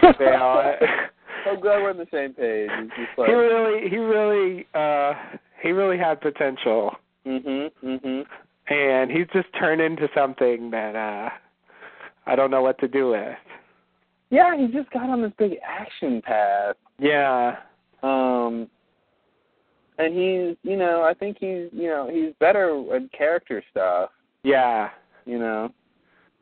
Yeah, he just, when he plays those parts, I haven't seen Terminator 3, 4, whatever it is. Yeah. I haven't seen that one. I didn't see it either. But in the Batman movies, he just kind of disappears into the part. Like he doesn't really make an impression. And it's really the other characters who stand out. What's his name? I see his face. Two-Face? No. Who? I forgot his name. Who's the guy who played Two-Face? And the second Batman? Aaron Eckhart. Dude, Aaron Eckhart. Talking about making an impression.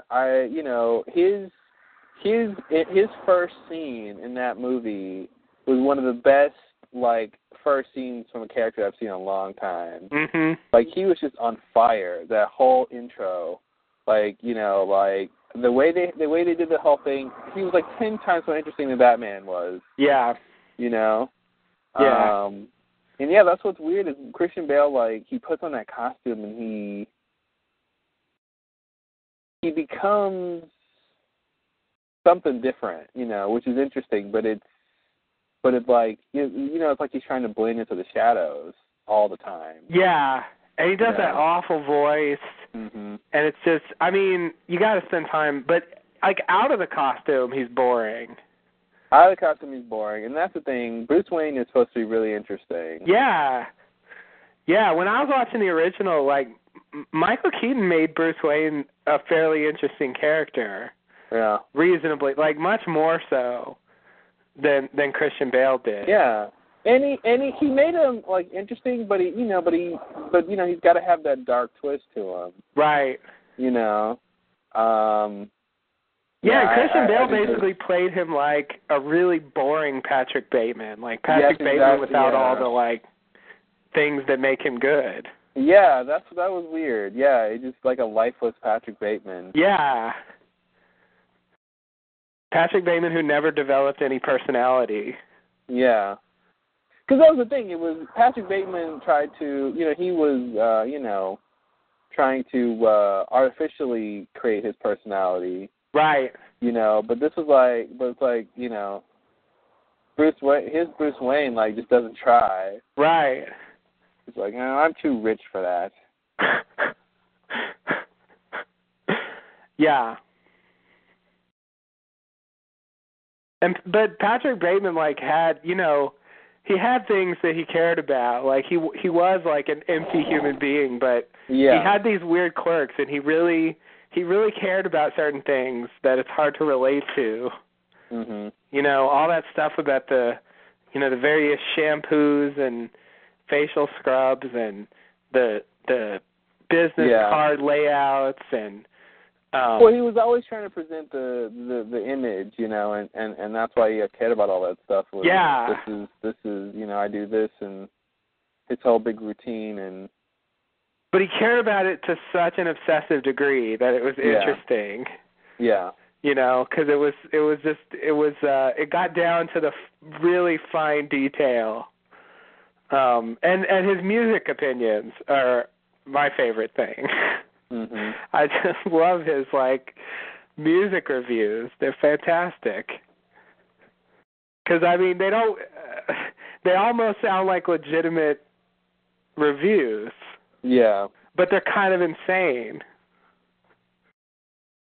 Yeah, they're definitely insane.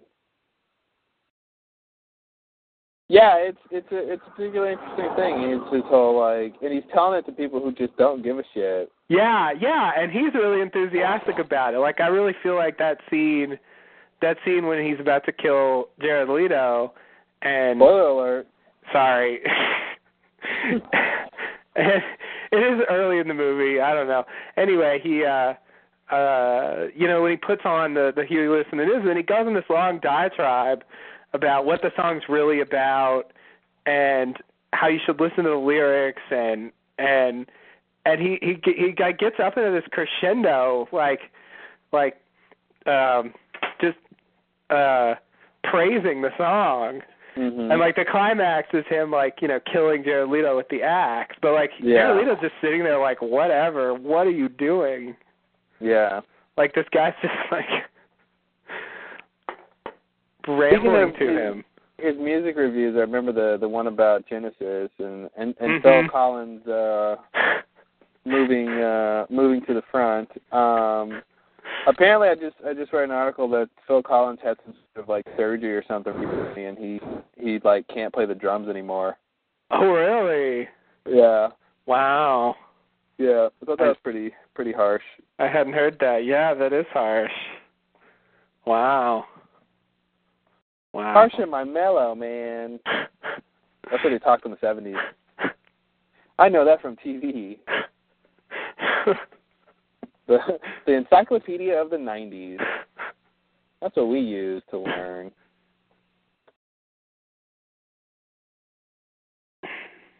But yeah. So that, you know, I don't know if it's too soon, but there's already a really bad Phil Collins Genesis joke now of I can't walk, I can't dance, I can't play drums. Wow.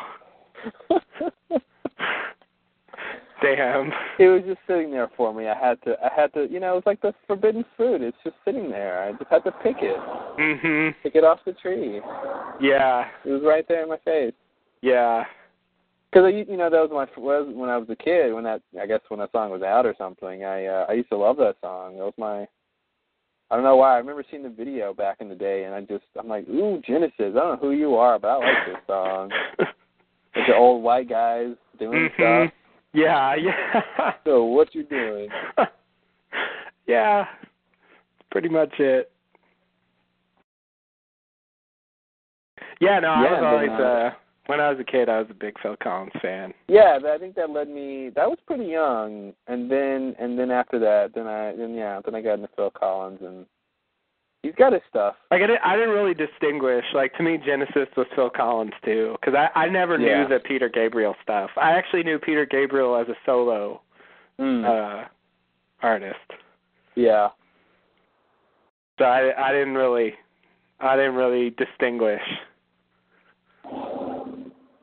Some of that early Genesis stuff, the stuff that Patrick Bateman calls arty and pretentious, is actually pretty.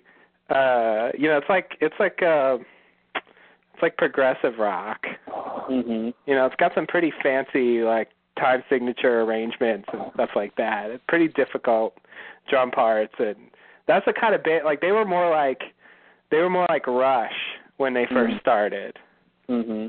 And then it kind of changed into more like a pop band, more like what Phil Collins did on his own. That's basically what Patrick Bateman says. Yeah. More satisfying in a narrower way. Yeah, he makes a good argument. Yeah, some of that older stuff is, you know, pretty famous drumming-wise. Mm-hmm. Like, that's what Phil Collins is known for with the drums. Yeah. Yeah, that's why the no drumming is sad. Yeah.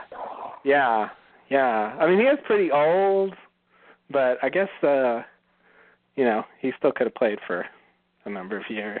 Yeah. But yeah, that's wow. So can I just bring up something from Dexter real quick? Sure, why not? I know it's like not exactly, we haven't really set this up. Spoiler alert, maybe? Uh-oh, unprecedented. We're going off script here, guys. For anyone, buckle up, folks. Anyone who hasn't been watching Dexter this season, I'm just gonna throw a spoiler out there. Uh-oh. This is just a minor thing. So at the end of the previous episode, not the most recent one. The one where Dexter dies? Yeah, the one where Dexter. God. Spoiler alert. Oops. Luckily, we spoiler alerted that one. Oh man. God, that would everyone died. Man, if they did that would be amazing. They just kill off Dexter in episode 3. Yeah. It's like, what the fuck? Where do we go from here? Who's gonna narrate? Dexter's dad. Oh, okay. Yeah, well, Dexter's dad has taken on a weird. It's a new thing, right? it's like he's like his imaginary friend or something now. Yeah, they're using him more and more, which I'll buy because I think Dexter's having more and more problems. Like he's more constrained, all the time. Yeah. And so now his dad is having to help him more. I still won't forget all that shit before though about like fuck Harry's code and all that. Right. And I don't buy it. Now he's, it's like he forgot all that. Mhm. But besides that, they're using him a lot. Yeah, they are. I mean, I guess they're done with the flashbacks. That was the way they originally used him. Yeah. I think it was last season that they started doing this like fantasy sequence thing, where they have him talking to Dexter, and really it's just like, he's really Dexter talking to himself. Yeah. In the voice of his dad, like what his dad would say. In those or Harry, I guess, not really his dad, or maybe it is. I don't know. We'll find out. I don't know. I don't know where they're going with this whole Deborah thing. I feel like he should be his real dad. Yeah. That might explain why he took such a vested interest in him. Mhm. And maybe even knew that, maybe Dexter's grandfather, had mental health issues or something. Mhm. Or the dad knew that it ran in the family or yeah. Whatever, some extra little detail about that, but right. Yeah, I don't know what they're doing. But can I say, Michael C. Hall's a good actor. I agree. He makes a lot out of what they give him, Mhm. And he's really good. I forget if it was episode 3 or 4, but I was just watching him like, yeah, you're really good. Mhm. And then I thought about his old 6 Feet Under days, Yeah. And I'm like, man, I can't believe like, definitely two different characters. Yeah, initially I thought they were kind of the same, but I think by now he's really made Dexter a different thing. Yeah, he's definitely got a different thing. I can distinguish him, and for me, he's definitely he's definitely Dexter now. I completely don't think about 6 Feet Under anymore. No. When I see him, when the show first started, that was a big problem. Yeah. Because I'd just come off watching 6 Feet Under. But I agree, he's really good. He's had a lot of good moments this season, actually. I mean, it's been pretty good overall. But the thing I wanted to bring up was the ending of episode 3, where he breaks the security lights and Rita sees him. I don't know if it was just me, but when I saw that, it was one of the first times where I just thought, oh, come on, what's the big deal? He can explain that. Like they played it like that was some big thing, but I immediately, since they ended on it. I thought what they were trying to tell us by the way they ended on that, I thought the big idea was, oh no, she's going to think he's the guy who's been vandalizing the neighborhood. Oh, yeah. See, that's what I thought the big reveal was, because I think, that's fairly worthy of a ending of an episode. I thought, like, okay, now he's got to, now she's going to be watching him closer, or whatever the repercussions of, she's going to think he's been doing this the whole time. But that's not what they said, right? They were she did what. See, that didn't even occur to me. I thought they were saying like this was just going to make her suspicious of Dexter. But I didn't even buy that. Like what I thought was what they did with it was where it's just, she just takes it as a sign that he's stressed out, and so she takes the kids and like leaves for a few days. Like it turns into a good thing. Yeah, it turned into this good thing. Yeah, it was weird. I thought they were trying to. I thought the big thing was, that she was going to think, because the whole episode was about who's the vandal. Yeah. And we know who it is. Actually, I didn't know who it was. They actually surprised me. Oh, that it wasn't the son? Yeah, that it was actually the dad. Yeah. I like how they did that because it was topical. Right. With him being pushed to the brink because he's losing his house and all this shit. And, yeah. Yeah, it was nice. And he's like, I'm just gonna go break their stuff. These fucking rich people. Yeah, it was interesting. Yeah.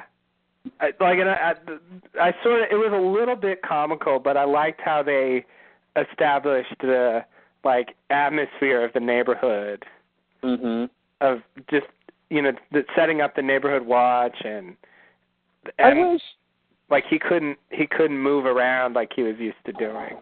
No, yeah, I think the way that they have the kind of constraints they put on him this season have been really, really interesting. Yeah. Not just the baby, but the whole different aspects of his new domesticated life. I think have been pretty interesting fodder for their conflict. Yeah. But I was gonna say something about something. So I shouldn't try to keep two thoughts in my head at once. Something before we were talking about the vandal. Oh, you're talking about. Oh, I was gonna say. I feel like I missed them moving into this new neighborhood. Yeah, well, they didn't show it. That was in the. That's weird to me. I feel like because it looks like their same house. Yeah, it's not, but yeah. I don't know what their old house looked like, so to me, it looks like their same house. I can tell it's different, but it kind of looks similar. Yeah, I mean, it's bright and sunny, and it's in a suburb. It looks like the same house. It looks different. It looks different from the outside. That's That's where I can really tell. Yeah, but it's it's really weird to me that they're making a whole big thing about their new neighborhood, but we never saw them actually move in. Right. So to me, there's always this disconnect when they try to tie things together with their new neighbors, or because I'm like, oh yeah, you guys are new. That's right. Not that these are neighbors who have been there this whole time. Right. Damn. Yeah. Everything okay over there? Oh yeah. Right. Something's going on somewhere. Somewhere in the big city. The city that never sleeps. City that never sleeps, Los Angeles. Yep. The Big Apple. The Big Apple. The Windy City. It's got all the titles. City of Lights, Los Angeles. City by the Bay, Los Angeles. Gay Paris, Los Angeles. Gay Paris, yeah. London, England, Los Angeles.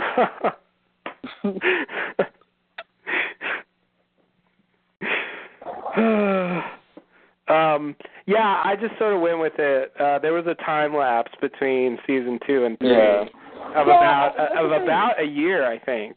That's the thing. I don't mind the time lapse, but when the time lapse is when what they're showing and talking about involves what was going on in the part we missed, it just keeps reminding me that there's a time lapse. Same with Mad Men. It was just it skipped forward a couple years, and if it didn't matter, then it's fine. But then it ends up mattering, what happened in that time. Yeah.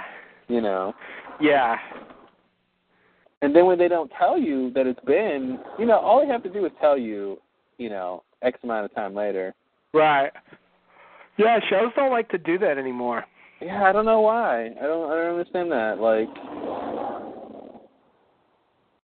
It seems like the standard thing is they just start it up and let us figure it out. They had that one line where Deborah tells Lundy it's been 2 years, and I think that's the only way we can really piece together how long it's been. Yeah. Based on that, I said, okay, so season 3 was probably, about a year, and so it's probably been about a year since then. Which is about right, because, the baby wasn't born yet at the end of season 3. Yeah. I will say it's nice we skipped the pregnancy. I agree. I can do without that. They did us a favor. They did, yeah. So. We didn't have to go through the childbirth either. That's always good for a cliche. Yep. They really skipped that big hassle. They skipped most of the hassle. They did, yeah. Yeah, Nice. that was the main reason why I thought that was crappy to do. Yeah. So yeah, that's a good side of that, I guess. And I sort of don't mind. Like, I kind of think it's cool to just be that subtle about it, but at the same time, it just feels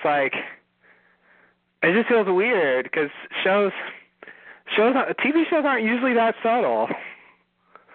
Yeah, I feel like, that's a cable thing. I mean, they're trying to be sophisticated, but at the same time, it's like, I feel like when it's things like that, I don't need you to be subtle about what year it is. Mhm. About how much time has changed. It's been X amount of months since the show's been on the air in real time. Right. So there's always that time lag in the audience's mind. And it's just like, that's confusing when you come back to a show. Like, okay, well, how long has it been in the show? Yeah. And they don't tell you.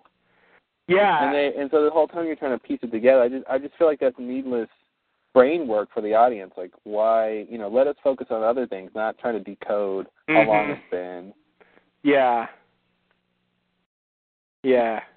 Yeah, it took me a while to realize that a lot of time had passed.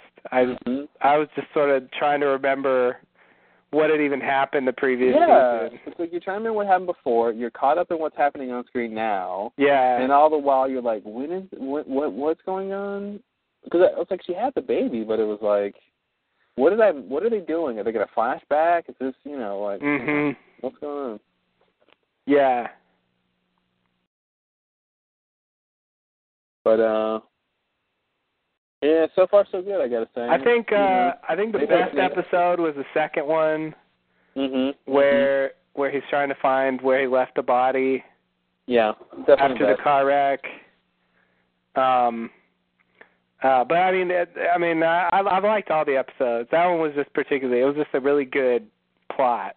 Mhm. And I just say, Angel and Maria. That's been an interesting storyline. Yeah, what do you think about that?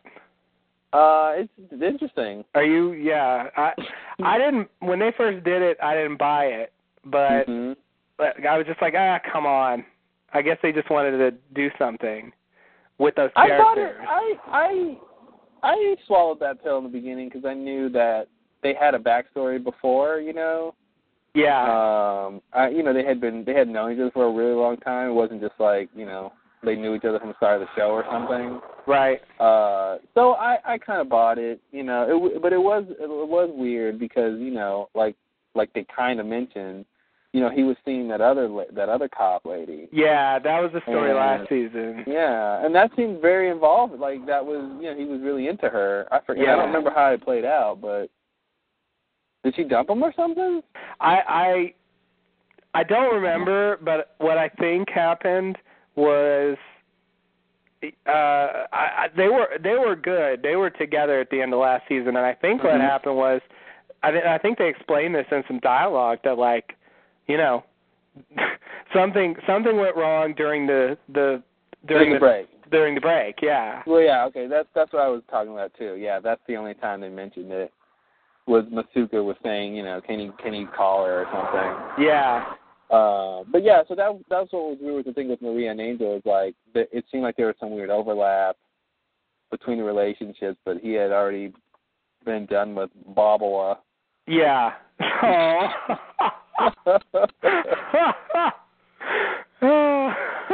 I love his act.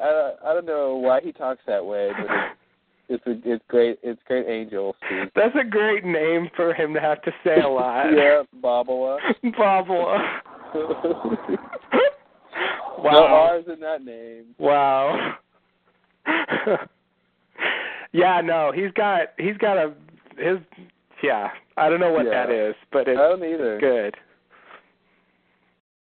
But so speaking like of, it's sort of like a list, but it's weird. Yeah, I don't know if it's like that mostly due to accent or mostly due to how he talks. I don't know which. I think it's both at play. I think it's both also. I don't know Yeah. So speaking of Dexter, guess where? Oh, maybe this is a spoiler. Oh God. This A spoiler for me? This might be a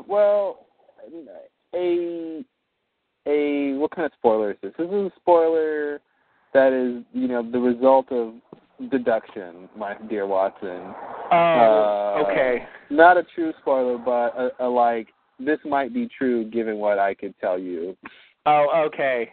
This is sort of like when Locke said I came for the submarine, and then I assumed that he came there to blow up the submarine.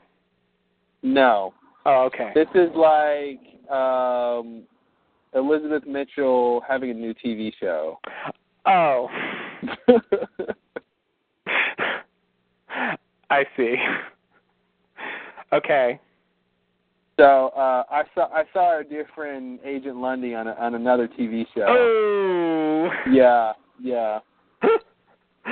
Yeah, that's a Wow. So take that what you will. He wasn't one of the main characters, but he was in 3 or 4 scenes, so he's definitely a strong supporting character. Mhm. There's this show on TNT called White Collar. Mhm. And I saw ads for it, and I thought it looked halfway interesting, so I checked out the pilot. It's pretty good. I give it a solid B+. Mhm. For a pilot. It's about an FBI agent he solves white collar crimes and tracks down criminals. And does Lundy play an FBI agent? Lundy plays.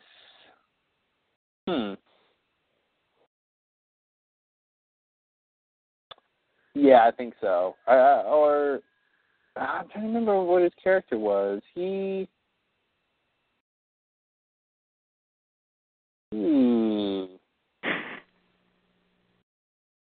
Now I'm wondering if he was in that or if he was in Dollhouse. Because I watched Dollhouse recently. Now I'm wondering if he was in Dollhouse instead. Well, I could look it up. Well, there's no way to find out. Yeah, there you go. Because I feel like he was playing a bad guy. Oh, really? Yeah. Yeah, he was on Dollhouse.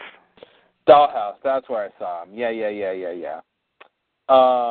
he was playing a bad guy. That's right. So Dollhouse, by the way, not as good as season 1. Season 2 is overall blowing. Oh, really? They're not doing what they did in season 1. That was interesting at all. It's I don't know what they're doing, and they did the same thing too with like a time jump and and like leaving things like I feel like I'm not sufficiently grounded in this season. Like there are things that a big gap between last season and where the season started, and I feel like I'm waiting for them to fill in the gap, but they're continuing to progress the story, and it's like when am I going to figure out what happened and why things are like this? It's weird. Mhm. But yeah, it's not as good. I'm hanging in there though, but it's really not as good. Okay. Unfortunately. Yeah, that's too bad. Because we're hanging at the Dollhouse. Is that the theme song? It's the theme song. Okay. Just me and my homies hanging at the Dollhouse. Mhm.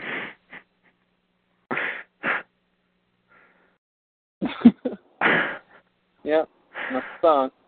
Wow. But I think we talked about all the TV shows. Yeah, pretty much. I just wanted to bring up that one thing, but overall it's been pretty good, and I think your spoiler is probably right. I mean, I kind of thought that anyway. Yeah.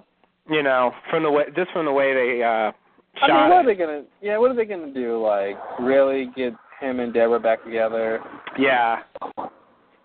Yeah, no, like dramatically, it's kind of perfect. Yeah. So, and just the way they showed it. I'm just glad, Jason didn't kill Lundy. Oh, God. That would be hilarious. Oh, man, I would love it to see if someone on YouTube would cut together Jason with the gun in his hand shooting, with Lundy getting shot. Oh man, that'd be hilarious. Wow. That'd be hilarious. A crossover. Mhm. Be great.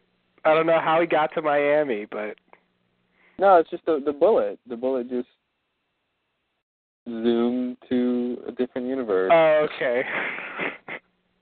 Wow. Barbara. Barbara. Love that. Yeah, the Angel Maria thing's interesting. It's Oh, that's what I was gonna say. At first, it just seemed like a contrivance. I didn't really buy it, but as time has gone on, I bought it more. I think eventually they sold me on it. yeah. Like we were talking about this off podcast, but I did like that scene on the I think it was the last episode where Maria comes out to tell Angel she's got a lead on the case for some person they're looking for.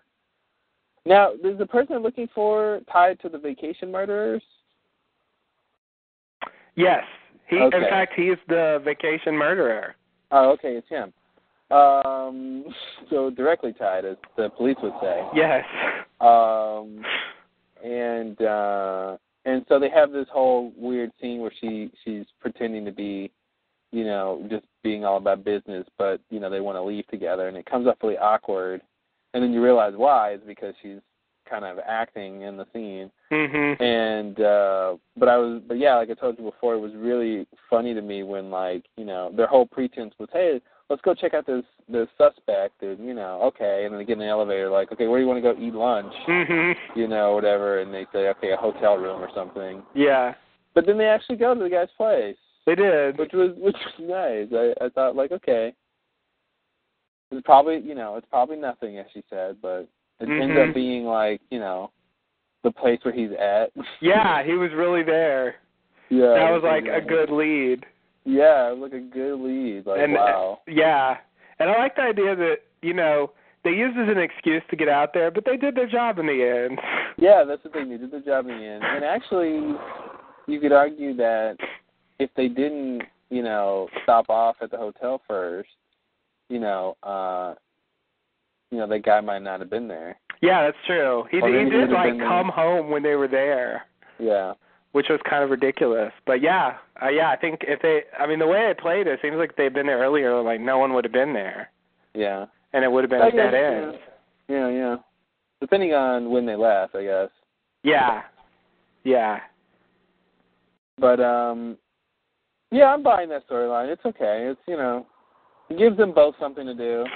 Pretty much, yeah. I mean, I don't love it, but it's working for me. It doesn't seem like some bullshit they made up.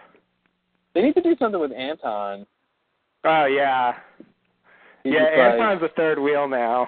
Hey baby, I got a gig in town now. Yeah, right. It was weird when that scene happened because I think I was getting the same thing that Deborah. I was just like, oh, all right. You're going to be hanging around all the time. Oh, great. Can't wait. He's so season 3 to me. I really, it's weird to have him around. Yeah. He might not be around much longer. Yeah, that's true. Now that he's going to find out what he ever did. Yeah. Yeah. Yeah, it just, I don't know. I don't know what to do with him anymore. Like he was better when he was tied into the plot. Yeah. There's that whole thing with him and what's his name? He was really tied up and getting attacked.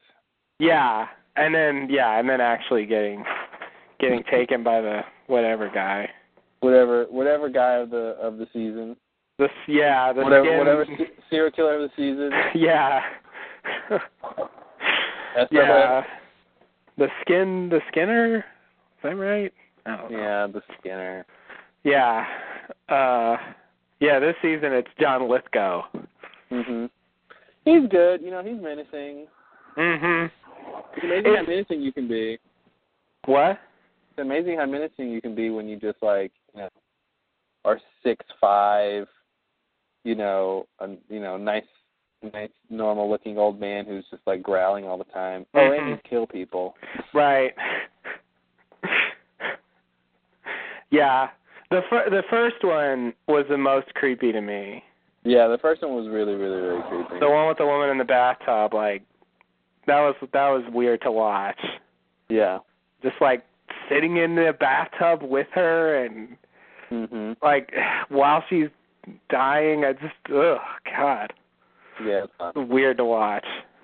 And I don't quite understand, like they've been talking what do I want to say? Use your English. Okay. I think I have two things I want to say. Maybe I'll say the first thing first. So the thing that's different is that usually we don't know who the killer is, and it's about figuring out. And what they've done this season is like followed the killer. We see him, and we know who he is. Yeah. And we know what he's doing, and so it's really, we know more than we usually do. Yeah. So that's kind of weird. That's a change. And then, they actually had him like run into Lundy, and Lundy was even suspicious about it. And I don't know if that's even going to go anywhere now that he's probably dead. Yeah, and he recorded it. Yeah, that's true. But it might take a while. Like it seemed like he was going to follow up on that really quickly. It'll be one of the last things he recorded, and once Deb gets on the case, she can hear that. Yeah. That's an easy scene to write. Yeah. But the other thing I was going to say is this whole thing with the other woman that he like took and made her like jump off. Like I still don't think I understand what that is. Like when they were investigating it, like Dexter has that line in the voiceover where he says he's different. He's different than I am, something like that. And that's been the whole thing. Like he really made her jump herself. Yeah. And like I want to understand what the point of that is, but I feel like I'm missing something. I think he is reenacting whatever sequence of events that happened to him at some point. And one of it is, a woman jumping off of a building, I guess. But, and he wants to make these people reenact that. Oh, that's right. He has some line where he said something like, it has to be this way. Yeah, he says it doesn't work like that. Like, he's not a typical serial killer where he just wants to sort of kill the person. It's more like he needs them to die in a specific way, and that's his thing. Like, he gets them and he forces them to reenact this whatever event, and I think it's more frightening than it's more frightening for him to make her have to jump than to push her. I think I agree. And he threatened her kids, and it was like it's one of those weird situations where if she believes the threat that if she doesn't jump he'll kill her kids, then if she believes that, then she will jump because she doesn't want her kids dying. But if she does jump and die, she'll never know what happened. So she has to sort of trust him at his word that he won't do it, and it's such a strange predicament. Yeah. Because I'd rather be like,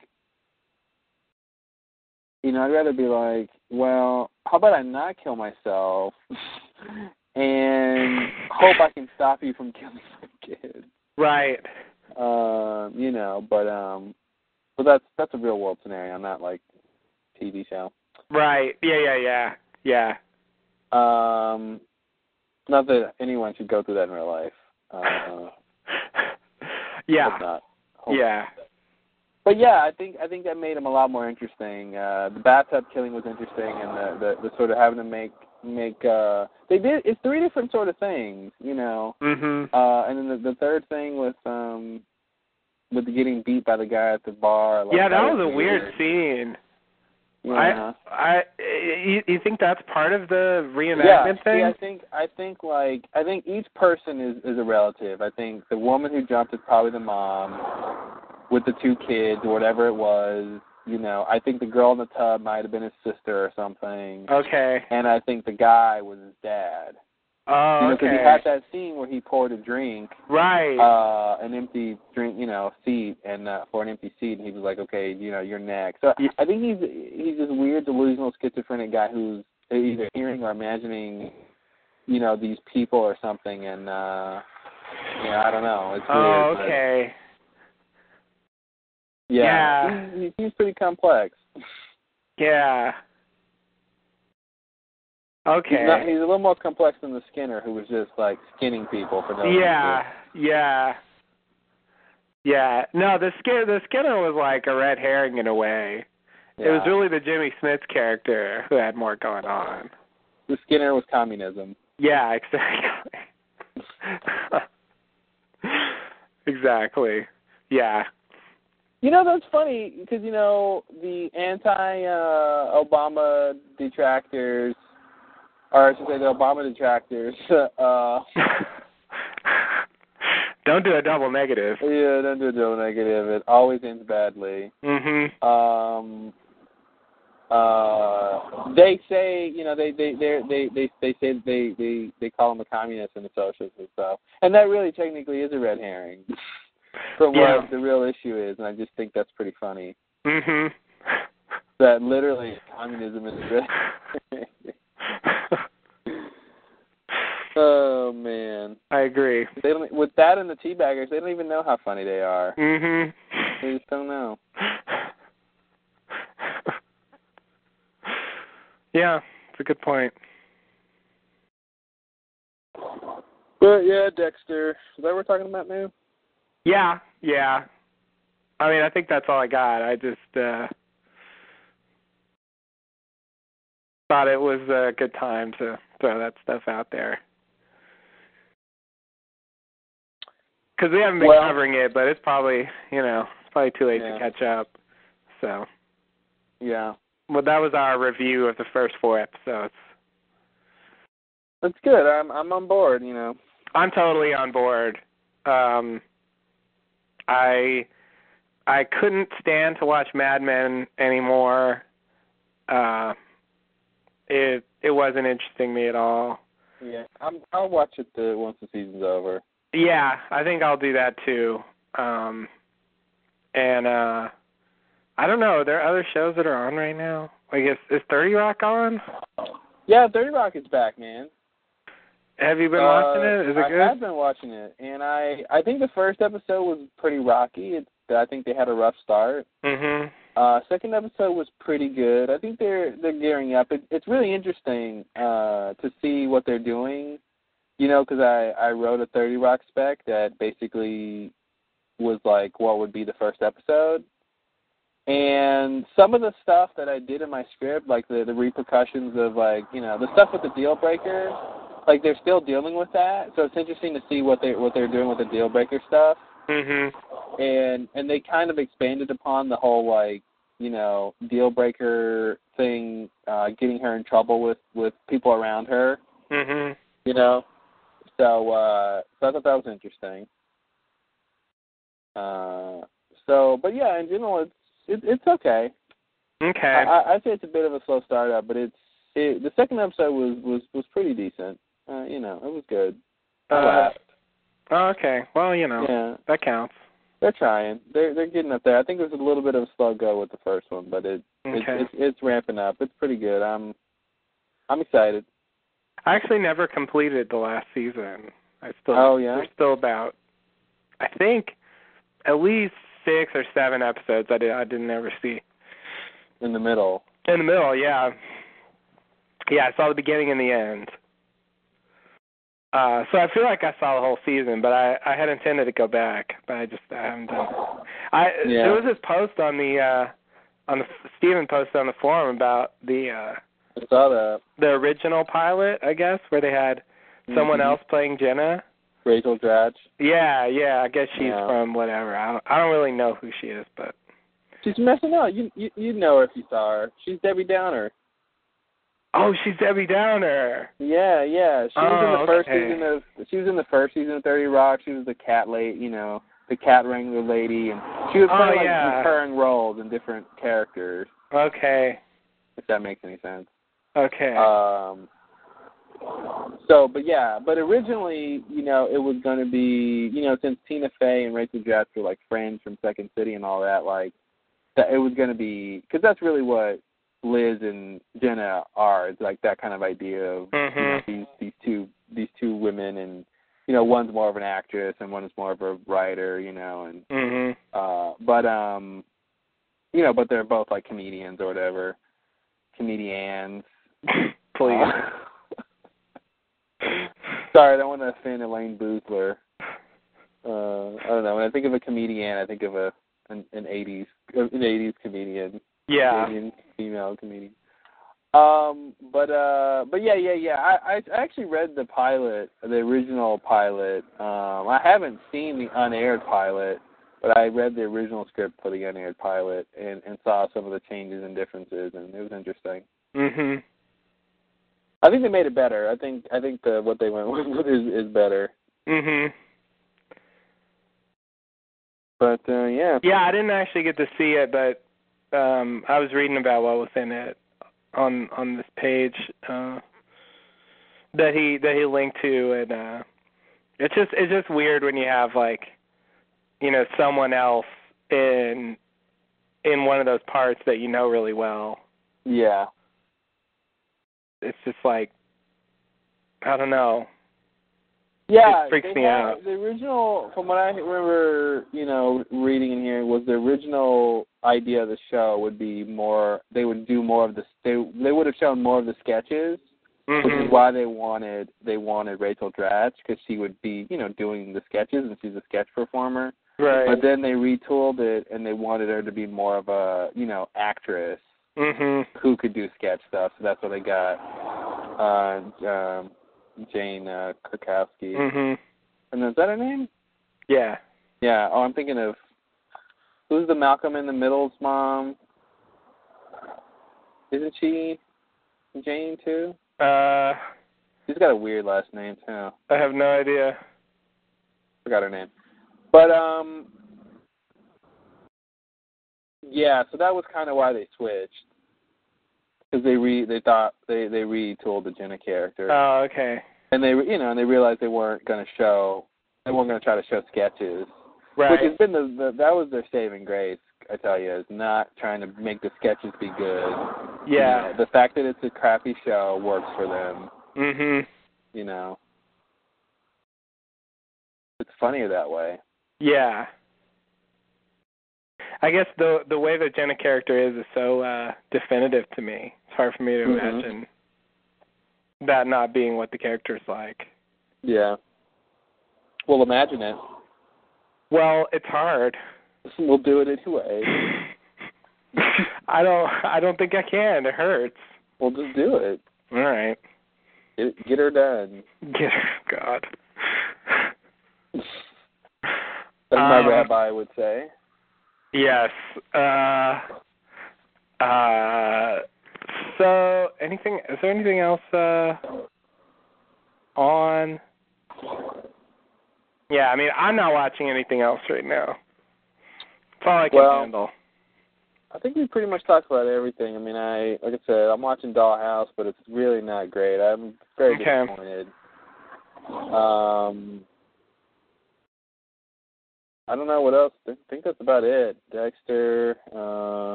Modern Family, in terms of sitcoms. It's a good new sitcom. Have you seen that? No. Yeah, I knew the answer to that question. That was more of a. I was surprised you were asking. That was more of a for the podcast. Okay. Than if I was really questioning. Yeah, no, as you know, I don't watch anything. Yeah. It's this new sitcom, like single camera, like no laugh track. It's about that's good. It's about these three families who are technically all related. So you have Ed O'Neill, who plays, like, I'll say the dad, but it's relative. But Ed O'Neill plays, this guy who's recently married to this younger Latina lady, who's like this really hot lady, and she's like 20 years younger than him or something. Okay. And she has a little son, Manny, who's like 12 or something, or he looks like Webster. Mm-hmm. He's not a black kid though, but he looks like Webster to me. Like that's, I don't know. But and Manny is like totally one of those like precocious kids who thinks he's an adult and talks like he's an adult and just doesn't relate to kids his age and stuff like that. Mm-hmm. So you have that family. Then you have the other family, which is like Claire, the mom, and they have the dad, and they have three kids, like a teenage girl, a younger girl, then a little younger boy. And so the dad is kind of like Michael Scott. He's kind of slow, and he the show has that interview format, where they cut to the people talking on the talking heads, Yeah. So he really comes off like Michael Scott. I gotta tell you, what's his name? Not Greg. The actor who plays Michael Scott. I'm blanking. Michael Scott's the Office guy, right? Yeah. John? No. Steven something. Steve Carell, yeah. There you go. He has ruined that kind of character for any male actor for the next 10 years. Yeah. It's done. It's done, guys. Mhm.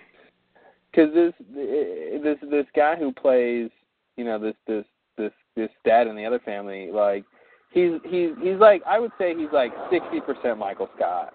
Mm-hmm. And he has that same kind of mentality and the same kind of wants to get recognized for certain things, and so when he plays it like that, I just see Michael Scott. Oh my God! Bad.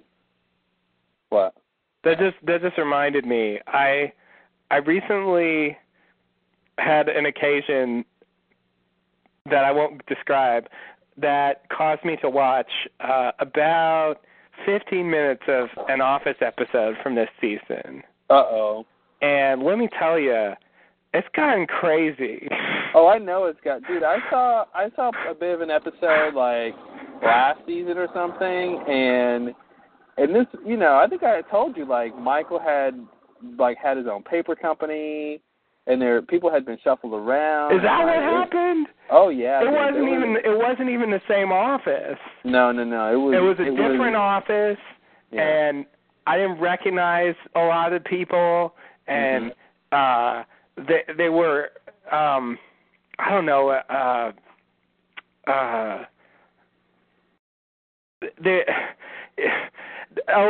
Ryan was working there. As a employee again, I have no idea how any last I left off, he was a vice president or something, and they were still working. Oh, you missed a whole bunch of shit, dude. I was what the fuck? He got fired from that job because remember the whole Dunder Mifflin website thing? They were trying to get that off the ground. That was his big thing, and I remember something big happened where he screwed up somehow, and he ended up with egg on his face, and he ended up having to come back and be the subordinate. I think basically, and then over time at some point, I think Pam moved up to a salesman, and then Ryan took over reception, and really? Oh yeah, it changed. Whoa. Then, Pam and Jim were on a honeymoon. Yeah, they had their big wedding episode, the one before that, I think. And someone called them. Who was it? Someone called them, and they were totally assholes. Were they? It was amazing. Yeah. They're still assholes. They were just we're on a honeymoon. Shut up, and then they hung up on them. Oh wow.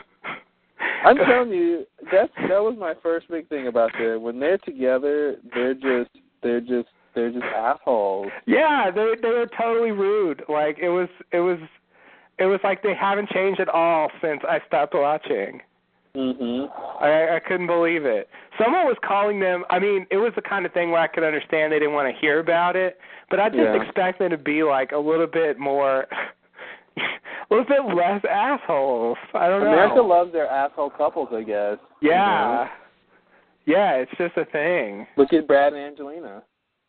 Oh, yeah. I was really kidding, but I guess you think they're assholes. Yeah, no, I agree. No, I don't know. Brangelina, that's an asshole name. Sure. Sounds like it. Yeah, that show has really changed. I thought about watching the wedding episode, but I just don't really care anymore. Yeah, no, it was just like I didn't recognize anything. The whole thing felt weird. And everybody's hair was different. They love changing people's hair. Which I know is a minor thing, but it really was distracting me. Yeah. And so I don't know. I don't know what's going on with that show. But I bet I wouldn't be surprised if they pulled a what do they call it? Were they still working at Dunder Mifflin? I couldn't tell. I thought so, but they didn't. Because Michael, from what I remember, Michael opened the Michael Scott paper. There was some sort of thing at work, and I guess he decided to leave and start his own company, and it was the Michael Scott Paper Company. I wouldn't be surprised if they did something like, Dunder Mifflin's closing down, and then they just, everyone who wanted to go with Michael went with Michael, and then that's the new company. I wouldn't be surprised if they do that. Yeah, that would be why they have, a different office and stuff, but. Yeah. I just assumed they had moved offices, but I don't remember them saying Dunder Mifflin, but I just assumed that's what it was. Mm-hmm. Because even though the office was different, it was the same kind of environment. Yeah. So I just thought, I missed something so it's actually supposed to be his paper company. That's my guess. I don't know what happened since I. What happened with Jan? What is she still around? Dude. She didn't show up in the piece I watched. She was on her way out the door back when I was watching, though. After, because they moved in together at some point, it was just going horribly. And Yeah. I think she left him. At that point. Oh, yeah. That sounds right. I barely remember, though. It's been so long. It's been 2 seasons or something since I last watched it. Yeah. So I'm just completely out of touch. It's weird to just jump in on a show you haven't seen for a long time like that. Yeah, it is. That's what I was going to do it, but I was scared. It's just this is yikes. Yeah. Yeah, I can't even imagine watching Scrubs now. It's over. Or is it over? I think they just had that one last season on ABC when they switched over. Oh. I think it was just one season they did. Oh, and I think they had the finale already. I really thought they weren't going to end it. They were going to keep going. So it's over now. Yeah, it's over now. They all died. Okay, they all died. Mm-hmm. JD woke up and we realized it was all just his dream. Wow. No, according to this, there's going to be another season. Really? Yeah. I could have sworn they had the series finale. Wow. Are you reading IncorrectFacts.com? I am. Damn it. It really should have occurred to me that that wasn't the place to find correct facts. Yeah, it's supposed to premiere January 6th.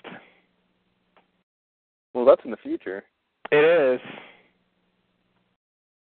Yeah. So, yeah, I thought they were going to keep going. Okay, well. So, anyway, my point stands. All right.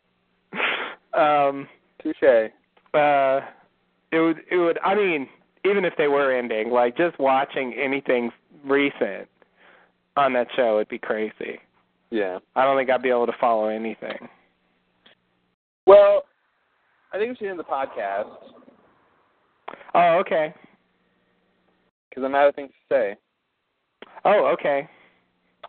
But I like that we covered a lot. Yeah. Yeah, sprinkled our TV discussion over many. Yeah, many it sort of turned into a TV. TV cast. Yeah.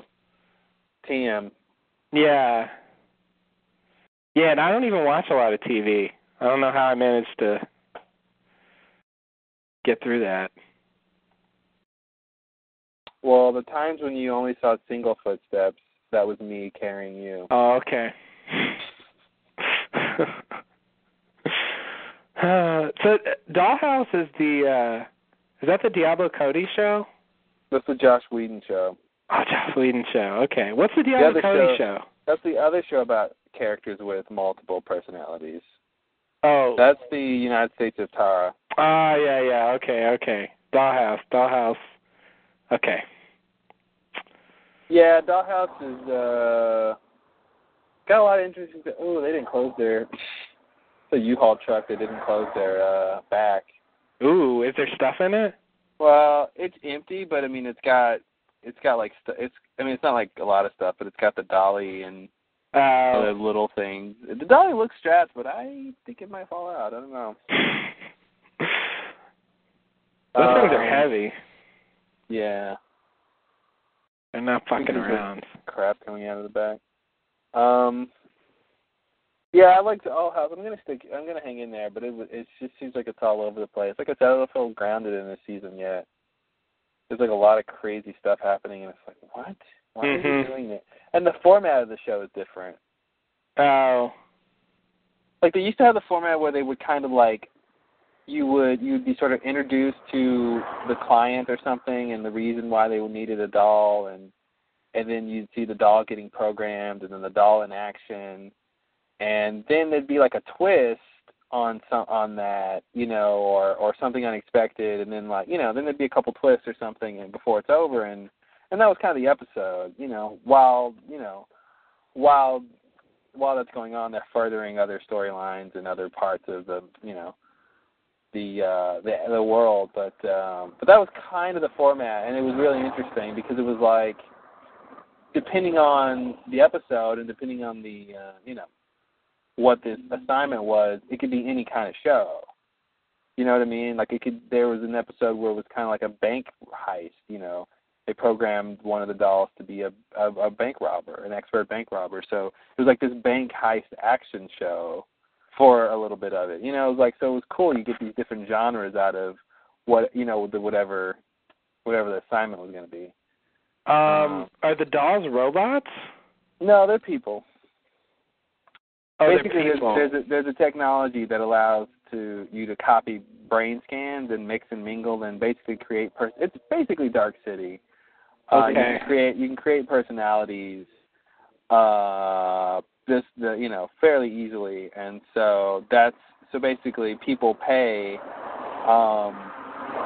this dollhouse organization to live out fantasies or whatever sort of interaction that they want with one of their dolls. And the dolls, the actives, the people who get programmed sign up for this. It's like a 5-year commitment where they will be used, for these assignments. But they sign up for it because they're trying to escape something, or there's usually some big reason that would drive someone to do this. Because the part of the compensation is that they will be made to forget or whatever. Like if you did something really horrible and you couldn't live with yourself, you could go to the dollhouse and be a doll for 5 years, and at the end of your 5-year contract, you'll have X amount of money or whatever, plus they'll erase that out of your mind or whatever. But the idea is all these people there are technically there voluntarily. Okay. All the dolls. That's the main idea. Okay. But of course they don't know that. They during their 5-year period, they're generally speaking, they're never their original selves during that time. Mhm. So so it calls into question, what is humanity? What's your personality? The usual questions. The usual big questions that are really interesting and but this season's been weird. kind of crappy. Yeah. Okay. But Yeah, that sounds kind of interesting. There's I could watch that at some point.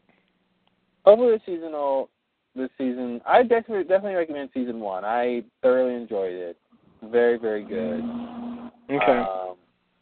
And apparently there's a 13th episode that did not air but came out on the DVD I have to watch. That might tie together some of this stuff. Maybe that's where the confusion is. I don't know, but that's weird. Gotta figure it out. Yeah, it was this weird thing with how they had their season and what they, I don't know, some weird network thing. It really sucks not to air like a final episode. Yeah. It wasn't, I don't think it's a final episode like a real finale, because they did show the finale of the season, but I think it was just, it had other stuff in there. Oh, it was just stuff they cut out? Yeah, I think it's more just stuff they cut out. Oh, okay. Or like an episode they were going to air and didn't, or something like that. But I don't think it was like, we missed the finale. Yeah, that's what it seems like. Okay, no, okay. They definitely had a finale episode. Yeah, that'd be ridiculous. Yeah. Oops, catch the DVD for the finale, guys. Yeah. It's just crappy. Come on, guys. Yeah. That would be craptastic. Very. So, yeah. All right, so you wanna put this baby to bed? Put this baby to bed, but not in a corner. Unless the bed's in the corner. There we go.